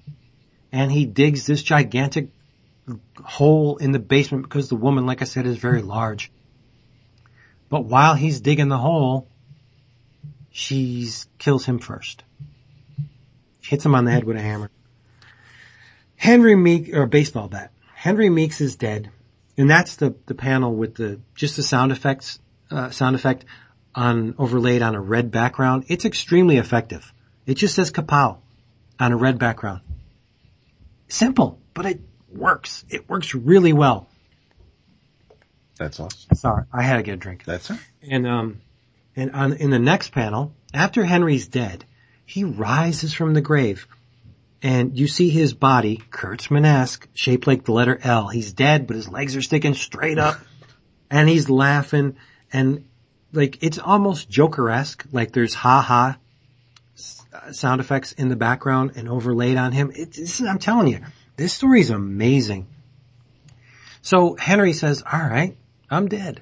What can she do to me now? I'm free. So he makes her life a living hell. He stands in front of the TV. When she's watching it, disrupts the broadcast. He puts water. I don't know how he would do it as a ghost, but he puts water in her hat and she gets drenched. He pulls the rug out from under her literally and she trips and falls. And like, then there's a problem with the aerial. As you know, we always had problem with the aerial. So she goes up on the roof to fix the aerial. And he somehow physically manifests himself to at least to the point where she can see him. And she gets all scared as anyone would, right? Oh my God, it's a ghost of my husband. Eek. And she freaks out and falls off the roof and dies. Oh shit. But apparently they have TV in hell. Because dumbass Henry spends eternity in hell with his wife. Again, doing what he's always done. Fix the aerial. Make her broadcast. They have TV in hell, David. Who would have thunk it? But if you were, if you're a horror fan, great. Pick up Haunted Horror. But if you're a fan of really great comics, and who's not, who listens to this thing, just for the sake of Television Ghost, search down a copy of Haunted Horror number 17. It is absolutely amazing. Flat out, jaw-dropping. Just gotta have this story. Seriously. Really good stuff. Haunted Horror number 17. Oh man. I'm all about the reprints tonight. Well, not all about the reprints. Because I got one which, judging by the clock on the wall, I'm gonna have to save for my In Your Travels. But it is an anthology that is not a reprint. Well, not completely a reprint. Am I vague enough? I think so. You have anything else? Before? Let's see. You mentioned Dennis Cohen and his cover for Django Zorro. I'm thinking it was Dennis, right? I know Dennis did the Shaft covers, inked by Sienkiewicz. That's what I might be thinking of. No, I'm pretty sure. Yeah. Because I know Jay Lee did some, Wagner did some, and of course Francavilla, but wasn't crazy about the Jay Lee no, ones. me neither. I think I got one. Put some powder on it. The not butthurt. Jay Lee's not bad. Nah, I mean, he did no slouch. No. But the new Justin Jordan written comic book, John Flood, is illustrated by Jorge Coelho. Coelho. That's what I was thinking. The colors by Tamara Bonvillain and letters by Ed Dubshire, who's the name that I see I've known for years. But the art is a little. Is this number one? Yeah. Oh, cool. The art is a little Dennis Cowan-y. It's a little Ed McGuinness-y. Wow. Yeah, it's a neat mix because it's not,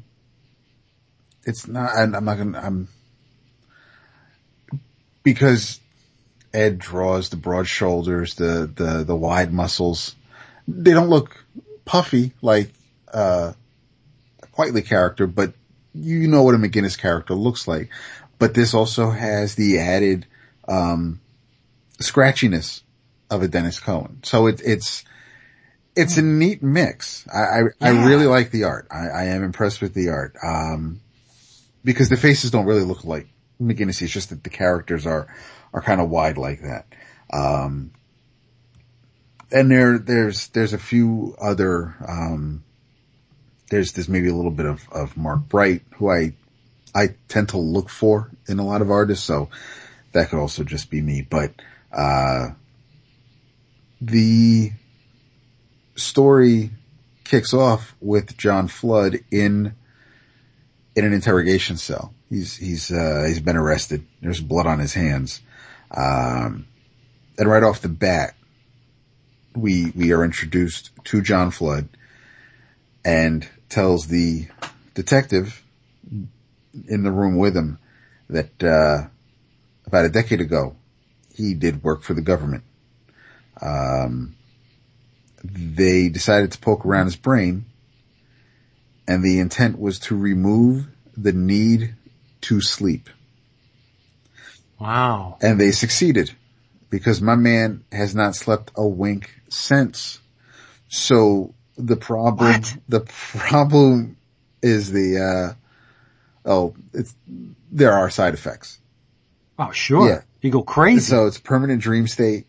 And therefore he's got a little trouble. He has some trouble telling the difference between the real world and just what isn't the real world. Oh, this sounds right up my alley. It does. But, but apparently it's not all bad, because homeboy's got some relaxing hobbies. And he can make connections that people who do sleep, make connections that they can't. So he's useful in that regard. But, lately, we now cut to a week ago, where we meet a gentleman, known as, whose name is Alexander Berry.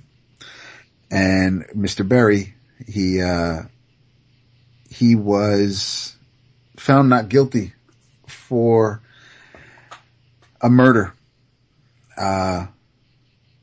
So when we're introduced to him, he is being a good Samaritan, and he walks into a diner, and the waitress, Anne, is, being hassled by two patrons. They're giving her a hard time. They're just bitching about stupid shit, like the fries are too well done. And so she goes, put another order in. She's walking away. One of the other dudes, one of the guys grabs her wrist, says, we're not done talking to you. And then that's when Berry comes over, flexes, tells the guy that, tells them that they're going to leave. There is there's a set of panels that doesn't quite look right, because of the way the setup was. Blondie was in the right booth and the dark-haired dude was in the left. But when Berry comes over and squashes their alleged beef, he puts his hands on Brunette, and you see Blondie in the background looking all wide-eyed, and he's going to slide out of the booth, but he's sliding off the seat that was on the left side. So you caught it. It was my no prize. So, it still works. The story's still moving along. It was just, it's one of those things where, some douche would notice that and pick about it. But the, self-deprecating humor is the best. It is the best. So these guys leave, and one of the funniest parts of the book is, Berry goes over to Anne, and he says, Anne, are you okay? And she says, I'm fine. Those were not smooth criminals. Oh no! Are you serious? Yes. Annie, are you okay? Oh shit. And then he's like, I'm sorry. She goes, it was, never mind. Don't worry about it, Berry. So. See, now doesn't that completely enamor you to the writer? When they do little things like that, it could have fallen flat, but that's genuinely funny. It is, yeah. And you're just like, all right, Justin, you got me. I'm in. So he, because I still haven't read Luther Strode, but I enjoyed the spread, so it's, I like Justin Jordan. So which is why I gave this a shot, and I'm glad I did. While Berry's trying to eat, he's interrupted because, Lita Brumbaugh comes over and sits at the booth, and, she was watching Alex handle this piece of business. So she was impressed, and she says, I have a job for you. And he goes, what the hell makes you think that I'm looking for a job? And so she says, well, because you were acquitted of a crime. And I'm pretty sure, since everybody knows this, because she shows them video footage, I guess, from the trial, or from the murder scene itself, that people probably who know him and are aware of him probably aren't looking to hire him, but he seems to have a skill set that is ideal for the job she's enlisting him for. It's basically her job. It's just that, something has come up where she's going to need to leave. So she needs somebody to take her place. And her job is, basically tending to John Flood. And,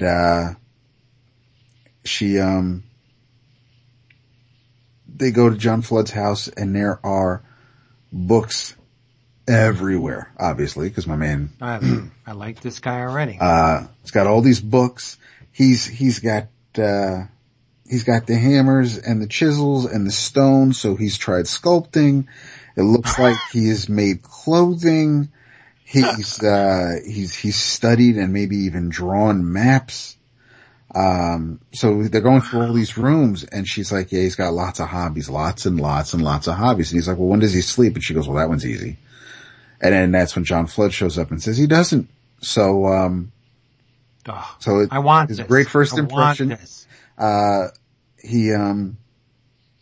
He says that, so during the introductions, he says, Lita said you'd be right for the job. And Barry's like, listen, I don't mean to be rude, but, I don't actually know what the job is. And he says, well, Flood tells him it's, the case I'm going to be working calls for a man with a special set of talents. So those talents are your talents. And Barry's still confused as hell. So before he says, listen, this is the job. I'm going to show you to the pool. And when he's about to announce what the job is, this guy comes in calling Flood a son of a bitch, saying, I'm going to kill him. I'm going to kill you. And, this person, Bill, asked John, he hired John to find out what Bill's wife is doing. Oh. And I found out what she was doing. And Bill says, yeah, and then you told her, you showed her where I was keeping my money. And Flood's like, well, yeah. And he says, so she knows. She says if I don't give her everything, she's going to the police. You've ruined my life. And Flood's like, no, I'm pretty sure you did that. And yeah, nice. so he goes, he's like, all right, so, you're, for some reason, okay, it looks like when my man pulls the gun out, Barry hits the ground. It looks like he's in a 3-point stance. Because the panel is just everybody's feet except Barry's knees and hands are also on the ground. So I'm not sure if Barry was going to tackle this dude or because I don't think Barry was shying away from the gun. So before the guy could pull the trigger, Barry interferes. Flood isn't going to press charges. He thinks that, if he pulled the trigger, there could be other things I know that could get out. And I'm sure Bill is really sorry that he tried to do this. So he's going to leave and so he leaves. So at that point, now we're going to find out what the hell Flood needs Barry for. So gives him a duffel bag with a ton of money in it and shows him the pool. And the pool has a map of the United States. And there are red marks all over this map. But the marks are basically little diagrams of bodies. And John Flood has basically been following a serial killer. Oh my God. So if you enjoy Seriously, like Criminal Minds, then yes. This would probably be a book you'd enjoy as well. But now, is this from Image? This is from Boom. Boom. No kidding. This sounds like an Image book. It does, and it kind of looks a little bit like an Image book. The cover is very Sienkiewicz-y, but it's also drawn by Wait, Yeah. So, thank you. You know who Jorge Coelho is? I believe. I mean, I'm pretty sure he did a bunch of issues of Zero. Oh, really? Maybe. Yeah, and I think he's on Loki, or he did Loki for Marvel. I'm gonna have to look that up. I'm pretty sure. But it's a fantastic setup, and it's yeah. I mean, I need to see where it's going. So I mean, Justin did great with this. I mean, he's done work for I think he wrote the New Guardians for DC. Cause I know he was fooling around with some of the Green Lantern stuff. But that was a while ago. And of course, all the Image stuff he's been writing. So pretty sure Coelho did, some BPRD too. The name just. Yeah, it's not one that you kind of. And I'm looking at this Flood stuff, and it's probably the same guy. I got to get this. Yeah, I think he'll dig it. You done sold it. I think this is something that Jason would dig also. So I don't know about that. He doesn't like pulp characters, but he likes the nail biter. And, yeah, he and does. You know, so there's some things that I think on this he'd groove on. But no, I thought it was there's just enough there where it was a little bit of a tease. Where it's just like every time you think you're going to get an answer or a piece of the puzzle, the book is written as if John Flood is telling you this story, and he kind of is, because he's being interrogated and he's telling you what happened a week ago, and you're getting up to the point of him being in the room with this detective. So maybe that's deliberate, and it's not just that things are haphazard or end abruptly. It's John Flood telling you this story, and that's why it kind of goes off the rails, because he's not able to concentrate. But I thought it was a pretty solid first issue, and it's it's really good. Now, I don't recall, is Jorge inking his own work here? Yes. Nice. That dude is not afraid of a brush. Yeah, I like that. I like that a lot. No, I'm definitely going to have to grab this. Yes. It's a no-brainer. It sounds like a killer first issue. No pun intended. Well, Maybe a little. I have written it down, not only in the show notes, but for me to buy this thing. Beautiful. You have done well. And if you want to be done well with low prices on your favorite comic books and collectibles, all you have to do, it's another no-brainer. Just fire up your internet browsing device, your World Wide Web thing. Go to dcbservice.com. dcbservice.com and join what did I say? The D-Sub Army. Yes. That's not going to catch on anytime soon.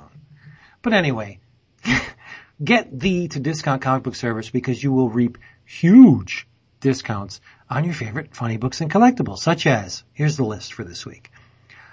I Hate Fairyland, #1 from Image by Scotty Young, $1.75.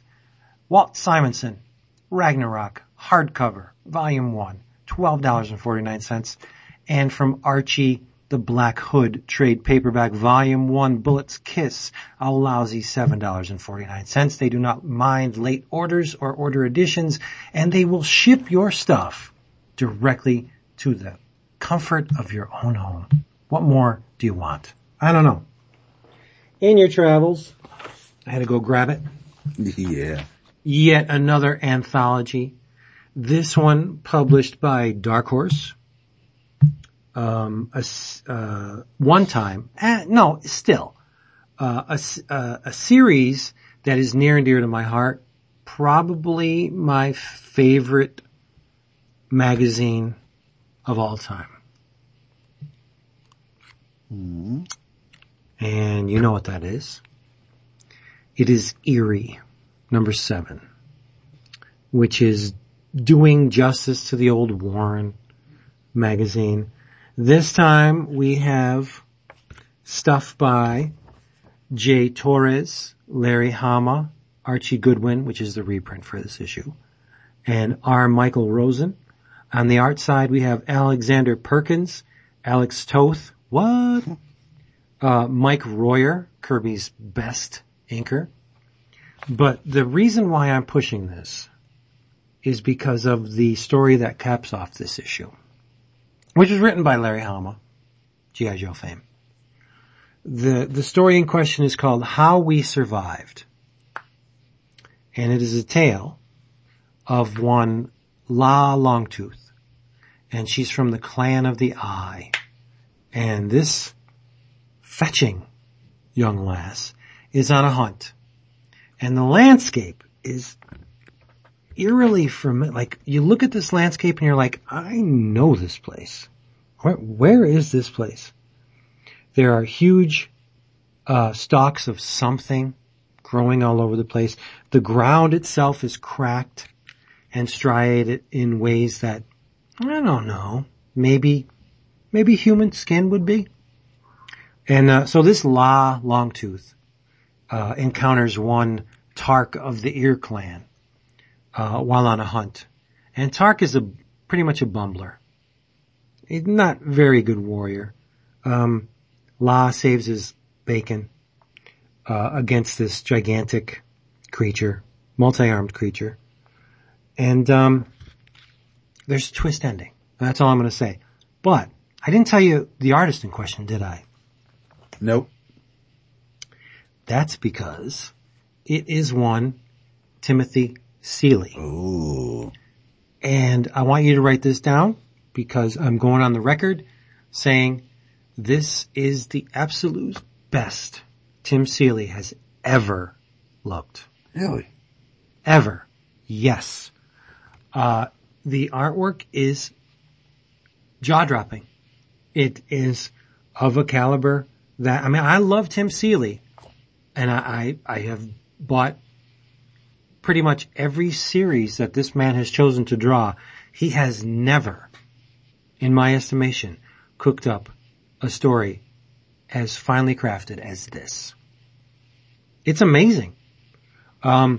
I will say though, you can take the boy out of Eternia, but you can't take the Eternia out of the boy because the character designs would fit very well with the Masters of the Universe. No surprise, right? Come on, it's Tim Seeley. But it's fantastic. La is sexy, and Tim does not shirk at showing her in positions that accentuate her loveliness, let's just say. It's amazing. And like I said, there's a twist at the end. Absolutely gorgeous story. Reason enough to buy this issue. Alex Toth, Mike Royer, come on. These are heavy hitters. You're going to get some great stuff should you choose to buy Eerie. It's only $3.99. Great, just beautiful, beautiful. They're doing really good by the original series. I'm not going to be crazy and say they're outstripping Eerie because there's a lot of really talented people that worked on that original series, but this does it proud. So check out Eerie #7 from Dark Horse. It's really great stuff. And Tim, good going. Keep going in this direction. It's amazing. What? That's awesome. No, it is. What did you got? In your travels, since you mentioned Tim Seeley. What? You're going to go Grayson on me, aren't you? I am going to tell you about an issue that is plotted by Mr. Seeley and Mr. Tom King. Written by Tim Seeley. Your art is by Mikael Janin, and it is Grayson. This, in particular, Grayson #10. The second part of a story called... Go ahead. I'm not going to interrupt. Go ahead. But I did. What? But I did. You know how I do the show notes? And whenever we talk about multiple instances of the same thing, like I'll do Image-O-Rama Yes. or Secret Wars O-Rama, I'm going to do Tim Seeley O-Rama this week. That's awesome. He'll like that. Yeah. I'm sorry. Go ahead. This is the second part of the Nemesis story. And when I think of DC and Nemesis, I think of the blonde dude who was in the back of Detective Comics for a few issues, and then World's Finest, and then showed up in Wonder Woman, when the Dodsons and Simone were telling the story. Yeah, didn't Alex Toth do Nemesis? We have some synchronicity I think here. so. We have some synchronicity. But that person does not show up in this. This is not, so it's the story is Nemesis, but that's not, it's not about a particular person. But, Agent 37, also known as Dick Grayson, he is running away. He's escaping from the Prado Museum in Madrid, Spain, and, because he stole the necklace from a princess, basically. I'm sorry, no, she's a duchess. And she's not happy because her necklace had, basically it was exotic gems and stones, but there was kryptonite in the necklace. So that's why he was there. He was there to take the necklace from her. She was, enamored by Mr. Grayson's taut, tight buttocks. So that's what she was, attracted to when they were dancing. That's how he was able to get close enough to sneak away with the necklace. And while he gets away, he kind of leaves Agent 1 behind. And Agent 1 is the Tiger King of, Kandahari. And he comes to, and there are a bunch of police and security guards surrounding him because Grayson left him, because apparently there's somebody going around killing the agents of Spiral. And Dick thought it seems as though somebody has been framing Dick for it. But the only person who's really been working with Dick is Agent 1. And so Grayson's like, well then fuck it. I'm going to take him out. So this way I don't get dead or get framed. So, knocks out the Tiger King, gets away from everybody. Tiger King comes to, takes care of business himself. The Duchess is trying to get to back to her necklace. And then we cut back to, St. Adrian's, the finishing school in England, where Agent Zero and everybody else this is basically the training ground for all the agents of Spiral. So, the Huntress is trying to make sense of everything and keep things in check. She's Agent Zero now.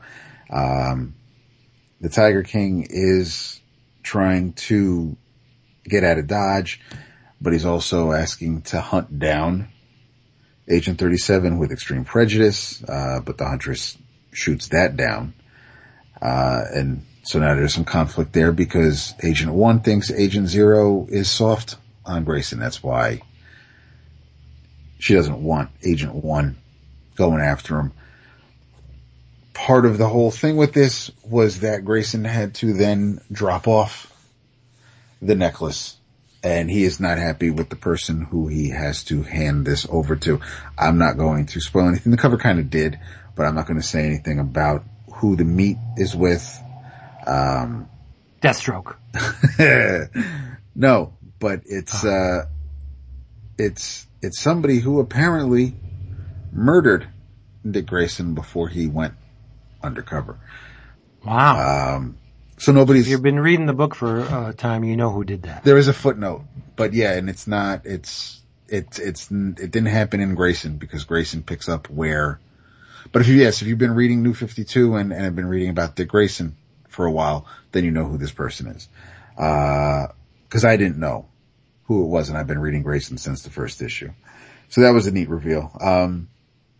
Grayson gets away, decides not to hand the necklace off, even though his services were paid for by this person he's supposed to be. So now of course Grayson's in trouble because he didn't go through with the deal that everything was set up for. And we end on a pretty strong page where, basically, we've gotten to the point where heads are butting and Grayson has been, even before Convergence, the couple issues since Convergence, I think Grayson has been, it's been a beautifully illustrated book, but it has been pretty damn entertaining. And it's for the most part, I mean, except for this issue during the meet, it's kind of been self-contained. I mean, yeah, Grayson would phone home and talk to Batman. But he, it's not like Batman's interrupting. There's no crossing over with a Batman book. It's not like it's Bruce anymore. Well, that's the thing. Last issue, since Bruce has been disappeared, when Dick was, trying to reach him, nobody would answer. So, now Grayson's also probably got that on his mind, but for the most part, Grayson is on its own. I mean, as a character and with this title, I'm digging it because I'm a Nightwing fan and yeah, he is. That makes one of us. Well, because I was there when he was introduced. So I mean, I have that attachment to him. He retired the Robin persona, became Nightwing, was his own man because he was out of Batman's shadow enough, but he still had to pay respect to, where he came from. So I get the whole name change. I carry a grudge. Why? With what? Because he should be with Barbara. Yes. He's a silly, silly man because he took. That's redundant. It is because I said silly twice. And man. He took the obvious route and went with the buxom, easy to lay alien when he had the best woman already there. He had his Gwen. Yes. And they have been teasing and toying with this relationship forever. And I think, what was it, right before Crisis on Infinite Earths, the Infinite Crisis, Barbara and Dick actually got together.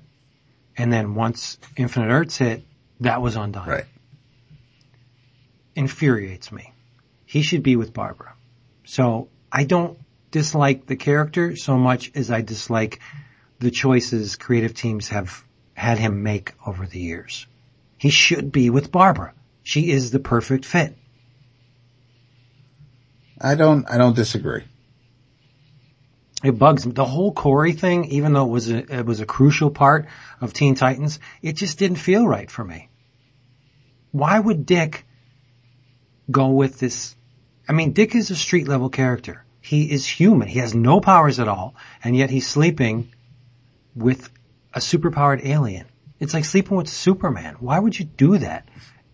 The brains and the beauty and the goodness of Barbara was completely lost on him after a while. Like, what? No.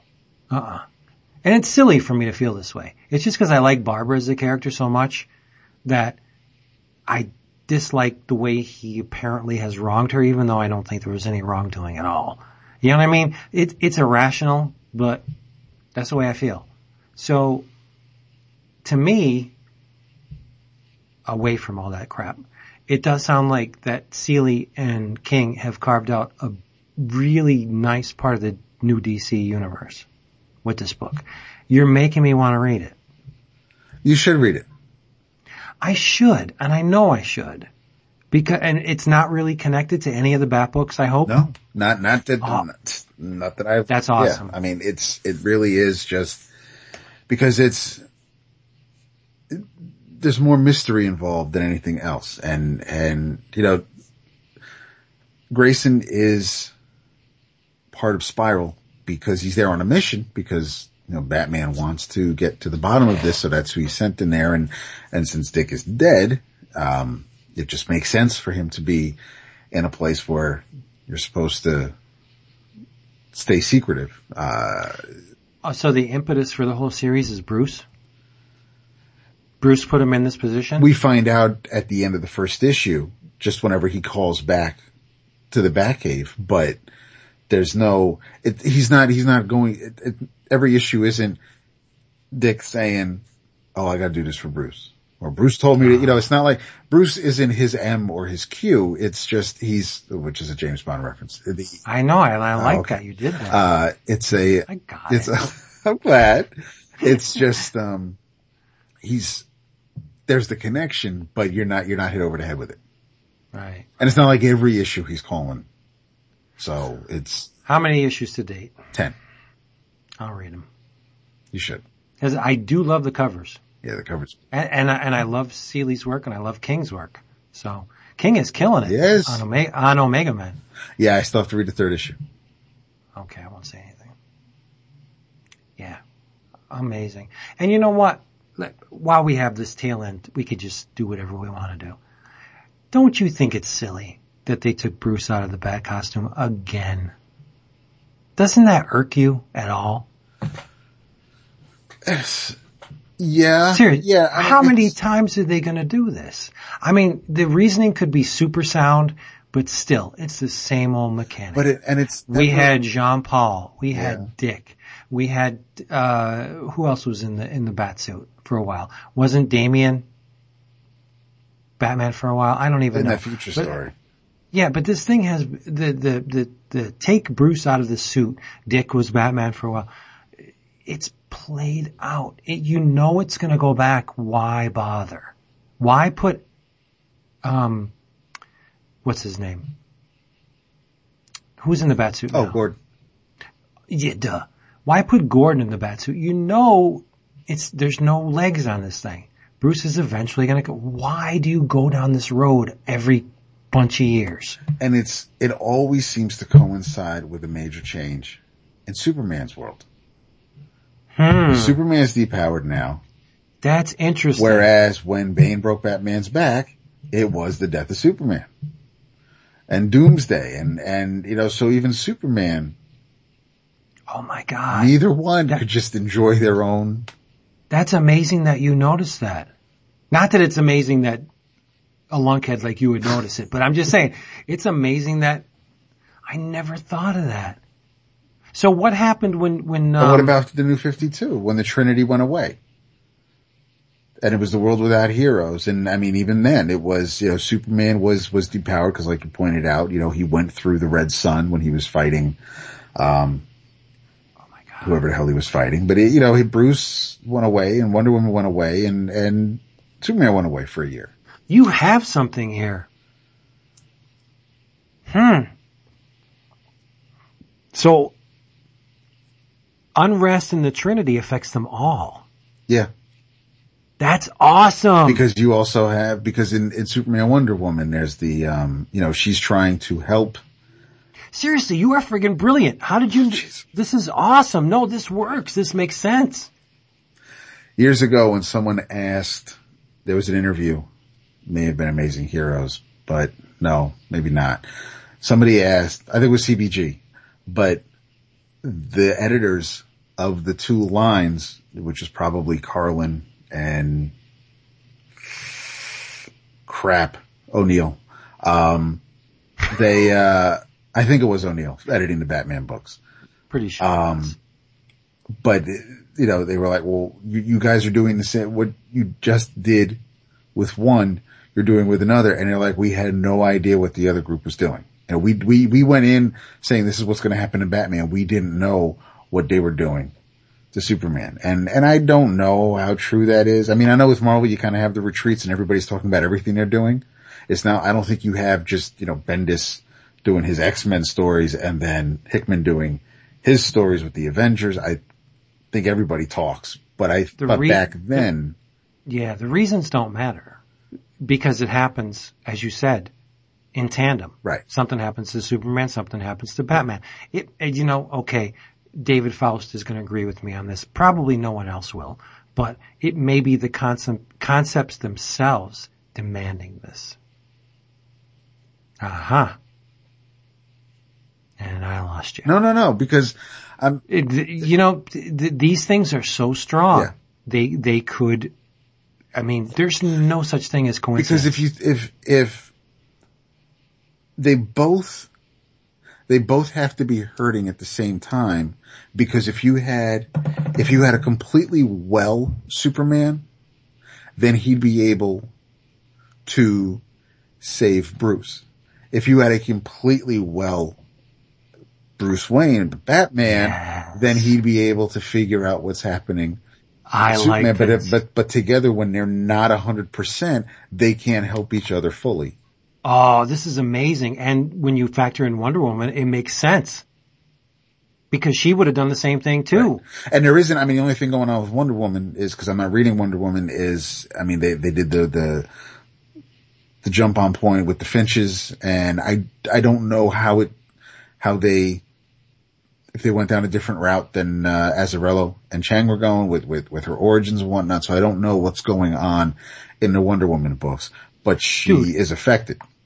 Just for shits and giggles, Google the Artemis era of Wonder Woman. When did that happen? Oh, that happened. Oh, I see what you're saying. Was that Death of Superman? The sound of David. Yes. Jump to, okay, Artemis as Wonder Woman happened. Let's see. Talk. Okay. As usual, we enjoy you being here with us. If you enjoyed this episode, please come back next week. We'll be here waiting for you. Please leave us an iTunes review if you are so inclined. We would appreciate that very much. And if you would like some extracurricular activity with David, Jason, and myself, we have a Facebook group, 11 O'Clock Comics. We also have a forum. You can come join and be part of our extended family. It is at www.11o'clockcomics.com. As usual, we will be waiting there for you because without you, we are less than nothing. That is true. Talk to me, David. Okay, Wikipedia is absolutely useless because it doesn't give me issue numbers. But there is, let's see, I'm gonna say, I think that was during William S. Loeb's run, right? Loeb was, yes, I think so. And I know that Byrne did something with the character, but, not much though. No, I know. He, Hey John, what do you do when you're writing Wonder Woman? Bring in Doomsday? What? Let's see. It's post-crisis. She is, alright, Amazons. First appearance, 1987, number 90. But other identity is Wonder Woman. Alright, here we go. She was Wonder Woman from number 93. So 93 had a cover date of, what the hell? Oh, damn you, Wikipedia. No, this is, alright, let me do this. It's Comic Book DB because I'll be able to, I like Comic Book DB. Yep, I'll be able to see September 1994. So what other DC books came out in September of 94? It's Return of the Superman. Right? And probably, let's see, so. I know he had his long hair in 94. Superman number 75 is when he was killed, right? Yes. Okay, so let's do a search. Superman from 1987. 94 is definitely after Death of Superman because he had the long hair in 94. And okay, so January 93 is when he died. And so it's still roughly around the same time. There was, let's see, Funeral for a Friend, Reign of Superman, Dead Again. There was 0 Hour was September 94. Mm-hmm. So it doesn't entirely fit. Not with Artemis. Yeah, our hypothesis. But it's a year. If you give us a year leeway, and why would you? It fits. If you're not willing to do that, then we're full of poop. But I like to think that the Trinity would all change at the same time. Yeah, I think that was most apparent during at the end of Infinite Crisis with 52. When they went away. You know what? Kitson did not draw a good Superman. Sorry, Barry. You're great on He Legion. was, but I thought JLA Year One was pretty good. I mean, not that wasn't entirely Superman. I mean, that wasn't a Superman-centric story because that was the origin story without the Trinity. So Superman would show up, but I still think he did a decent job in that. You know, I just did a simple cursory Superman 1994 search, and it leaves me with one thought, preeminent in my mind. I miss John Bogdanove. Yep. I love his stuff. Where the hell is John Bogdanove? He's on Facebook. He tried that Kickstarter a year or so ago about the, I think it was the Circus Strongman that didn't get funded because I think because the reward tiers were a little off, but, no, why isn't he working in mainstream comics? I think he did something with the Adventures of Superman book or something. He drew a cover. I don't know if he did any interiors, but I mean, every so often, DC's like, hey, remember when you drew Superman? And then they kind of use him for something, but I do not know what he is doing on a daily basis right now. The dude is fantastic. I love his Superman. Yeah. Oh, me too. Fantastic. I think he's one of the best Superman artists ever. Especially with the long hair Superman, but he's fantastic. Yep. Because he brings yes, he's working on a mainstream character, but he brings a more fluid, almost, what is the word I'm looking for? He brings a different aesthetic to the character that you don't expect to see on a mainstream book. Like, he's not super flashy, but he is, I mean, his figures are incredibly animated. I like to think there's a little bit of Kurtzman in Bogdanove. Of course, I see Kurtzman everywhere, so just maybe me. But yeah, the one cover that he did, the Worlds Collide. The Milestone, yes. Oh, looking yes. over. So great. It is. Amazing.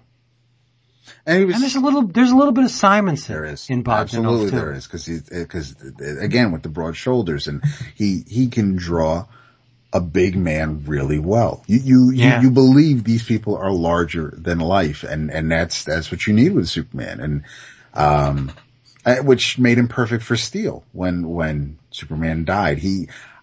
Steel worked best with Bogdanove than it did if Jurgens and Breeding were drawing it, or it just Jurgens is firmly entrenched in the mainstream. I mean, I love him to death, but I associate Jurgens with mainstream art. He's pretty much, I don't want to, this is not derogatory, but Jurgens is mainstream by the numbers. He's very beautiful to look at. He's a realist. He's, incredibly versatile, but there's a sheen to Jurgens. Whereas Bogdanove, there's a grit. Yeah. There's an unpredictability to Bogdanove that I really liked. Whereas, oh well, what are you going to do? We've been saying it for years. I mean, it's those weekly Superman books were just, they're pieces of heaven. I mean, you had Jackson Geist, you had Dan Jurgens, you had John Bogdanove, and Tom Grummett. I was just going to say Grummett, and I was going to cap it off with definitely my favorite Superboy artist of all. Oh, without a doubt. Tom Grummett. Without a doubt. Yep. And I enjoyed him on Titans Hunt too. Those issues with Carl Kessel when they went to they brought the Commandy characters into it. Oh my God. Yeah. It was like a Christmas present. It was. Yeah, no, he wasn't ripping off Jack, but it was homage. Right. And it was as if Jack was drawing today with a looser line, and everybody looked fantastic. There's no doubt. Yeah. Grummett's women are incredible too. I look for Grummett. I actively search out his work, and I will buy anything that, of which I'm aware that Grummett worked on. And, I think he's great. Great artist. All right. I think we've done it very well without Jason. Maybe we'll continue the trend next week. See what happened when you miss a week, Jason? Nah, we won't. We won't even consider it. But anyway, come back next week because you know the drill. If you don't do it, one of us, not me, gets very verklempt that you're not here because he loves you so much. And if you're not here, he feels it. So come back for David. Aw, please. And as usual, we'll be here waiting for you. Yeah, probably. We will be. Say good night, David. Good night, David. You have that down to a science. I'm almost scared of you right now. Are you a robot? Are you touching yourself? No. It's not Saturday. Dude, I'm 50. I can only get that out once a week. We love you guys. Peace Thanks out, for being peoples. here with us. Yeah. Bye. Ladies. So silly. Jerry Ordway drew the first Superman Triangle issue. It was an issue of Superman number 51, The Menace of the Mysterious Mr. Z, and it was by Ordway and Jank. No surprise.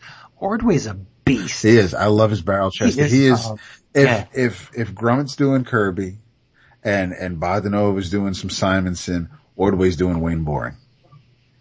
I was going to say Swan, but because Boring had the barrel chest.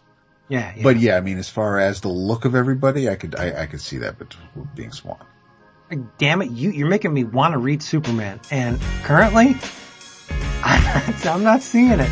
Maybe I'll dig into my long boxes. Yeah, I want to too. Yeah. We're not recording, right? We are. Oh. And we're saying goodbye. Again. Because there are things you guys aren't supposed to hear.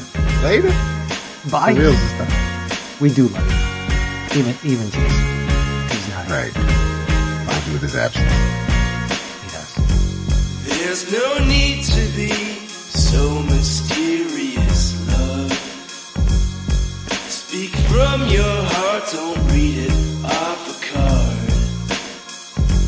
I will listen to what you have to say. Promise this you will do for me the same. Oh, if we hold on to love, it will grow. If we stand up for it, we'll know that it's worth the waiting to see it unfold. And we'll carry it as we go. If you have questions, then you really should ask. Just don't act like you have the perfect plan. You can pretend that your life is so great, but your heart and mind won't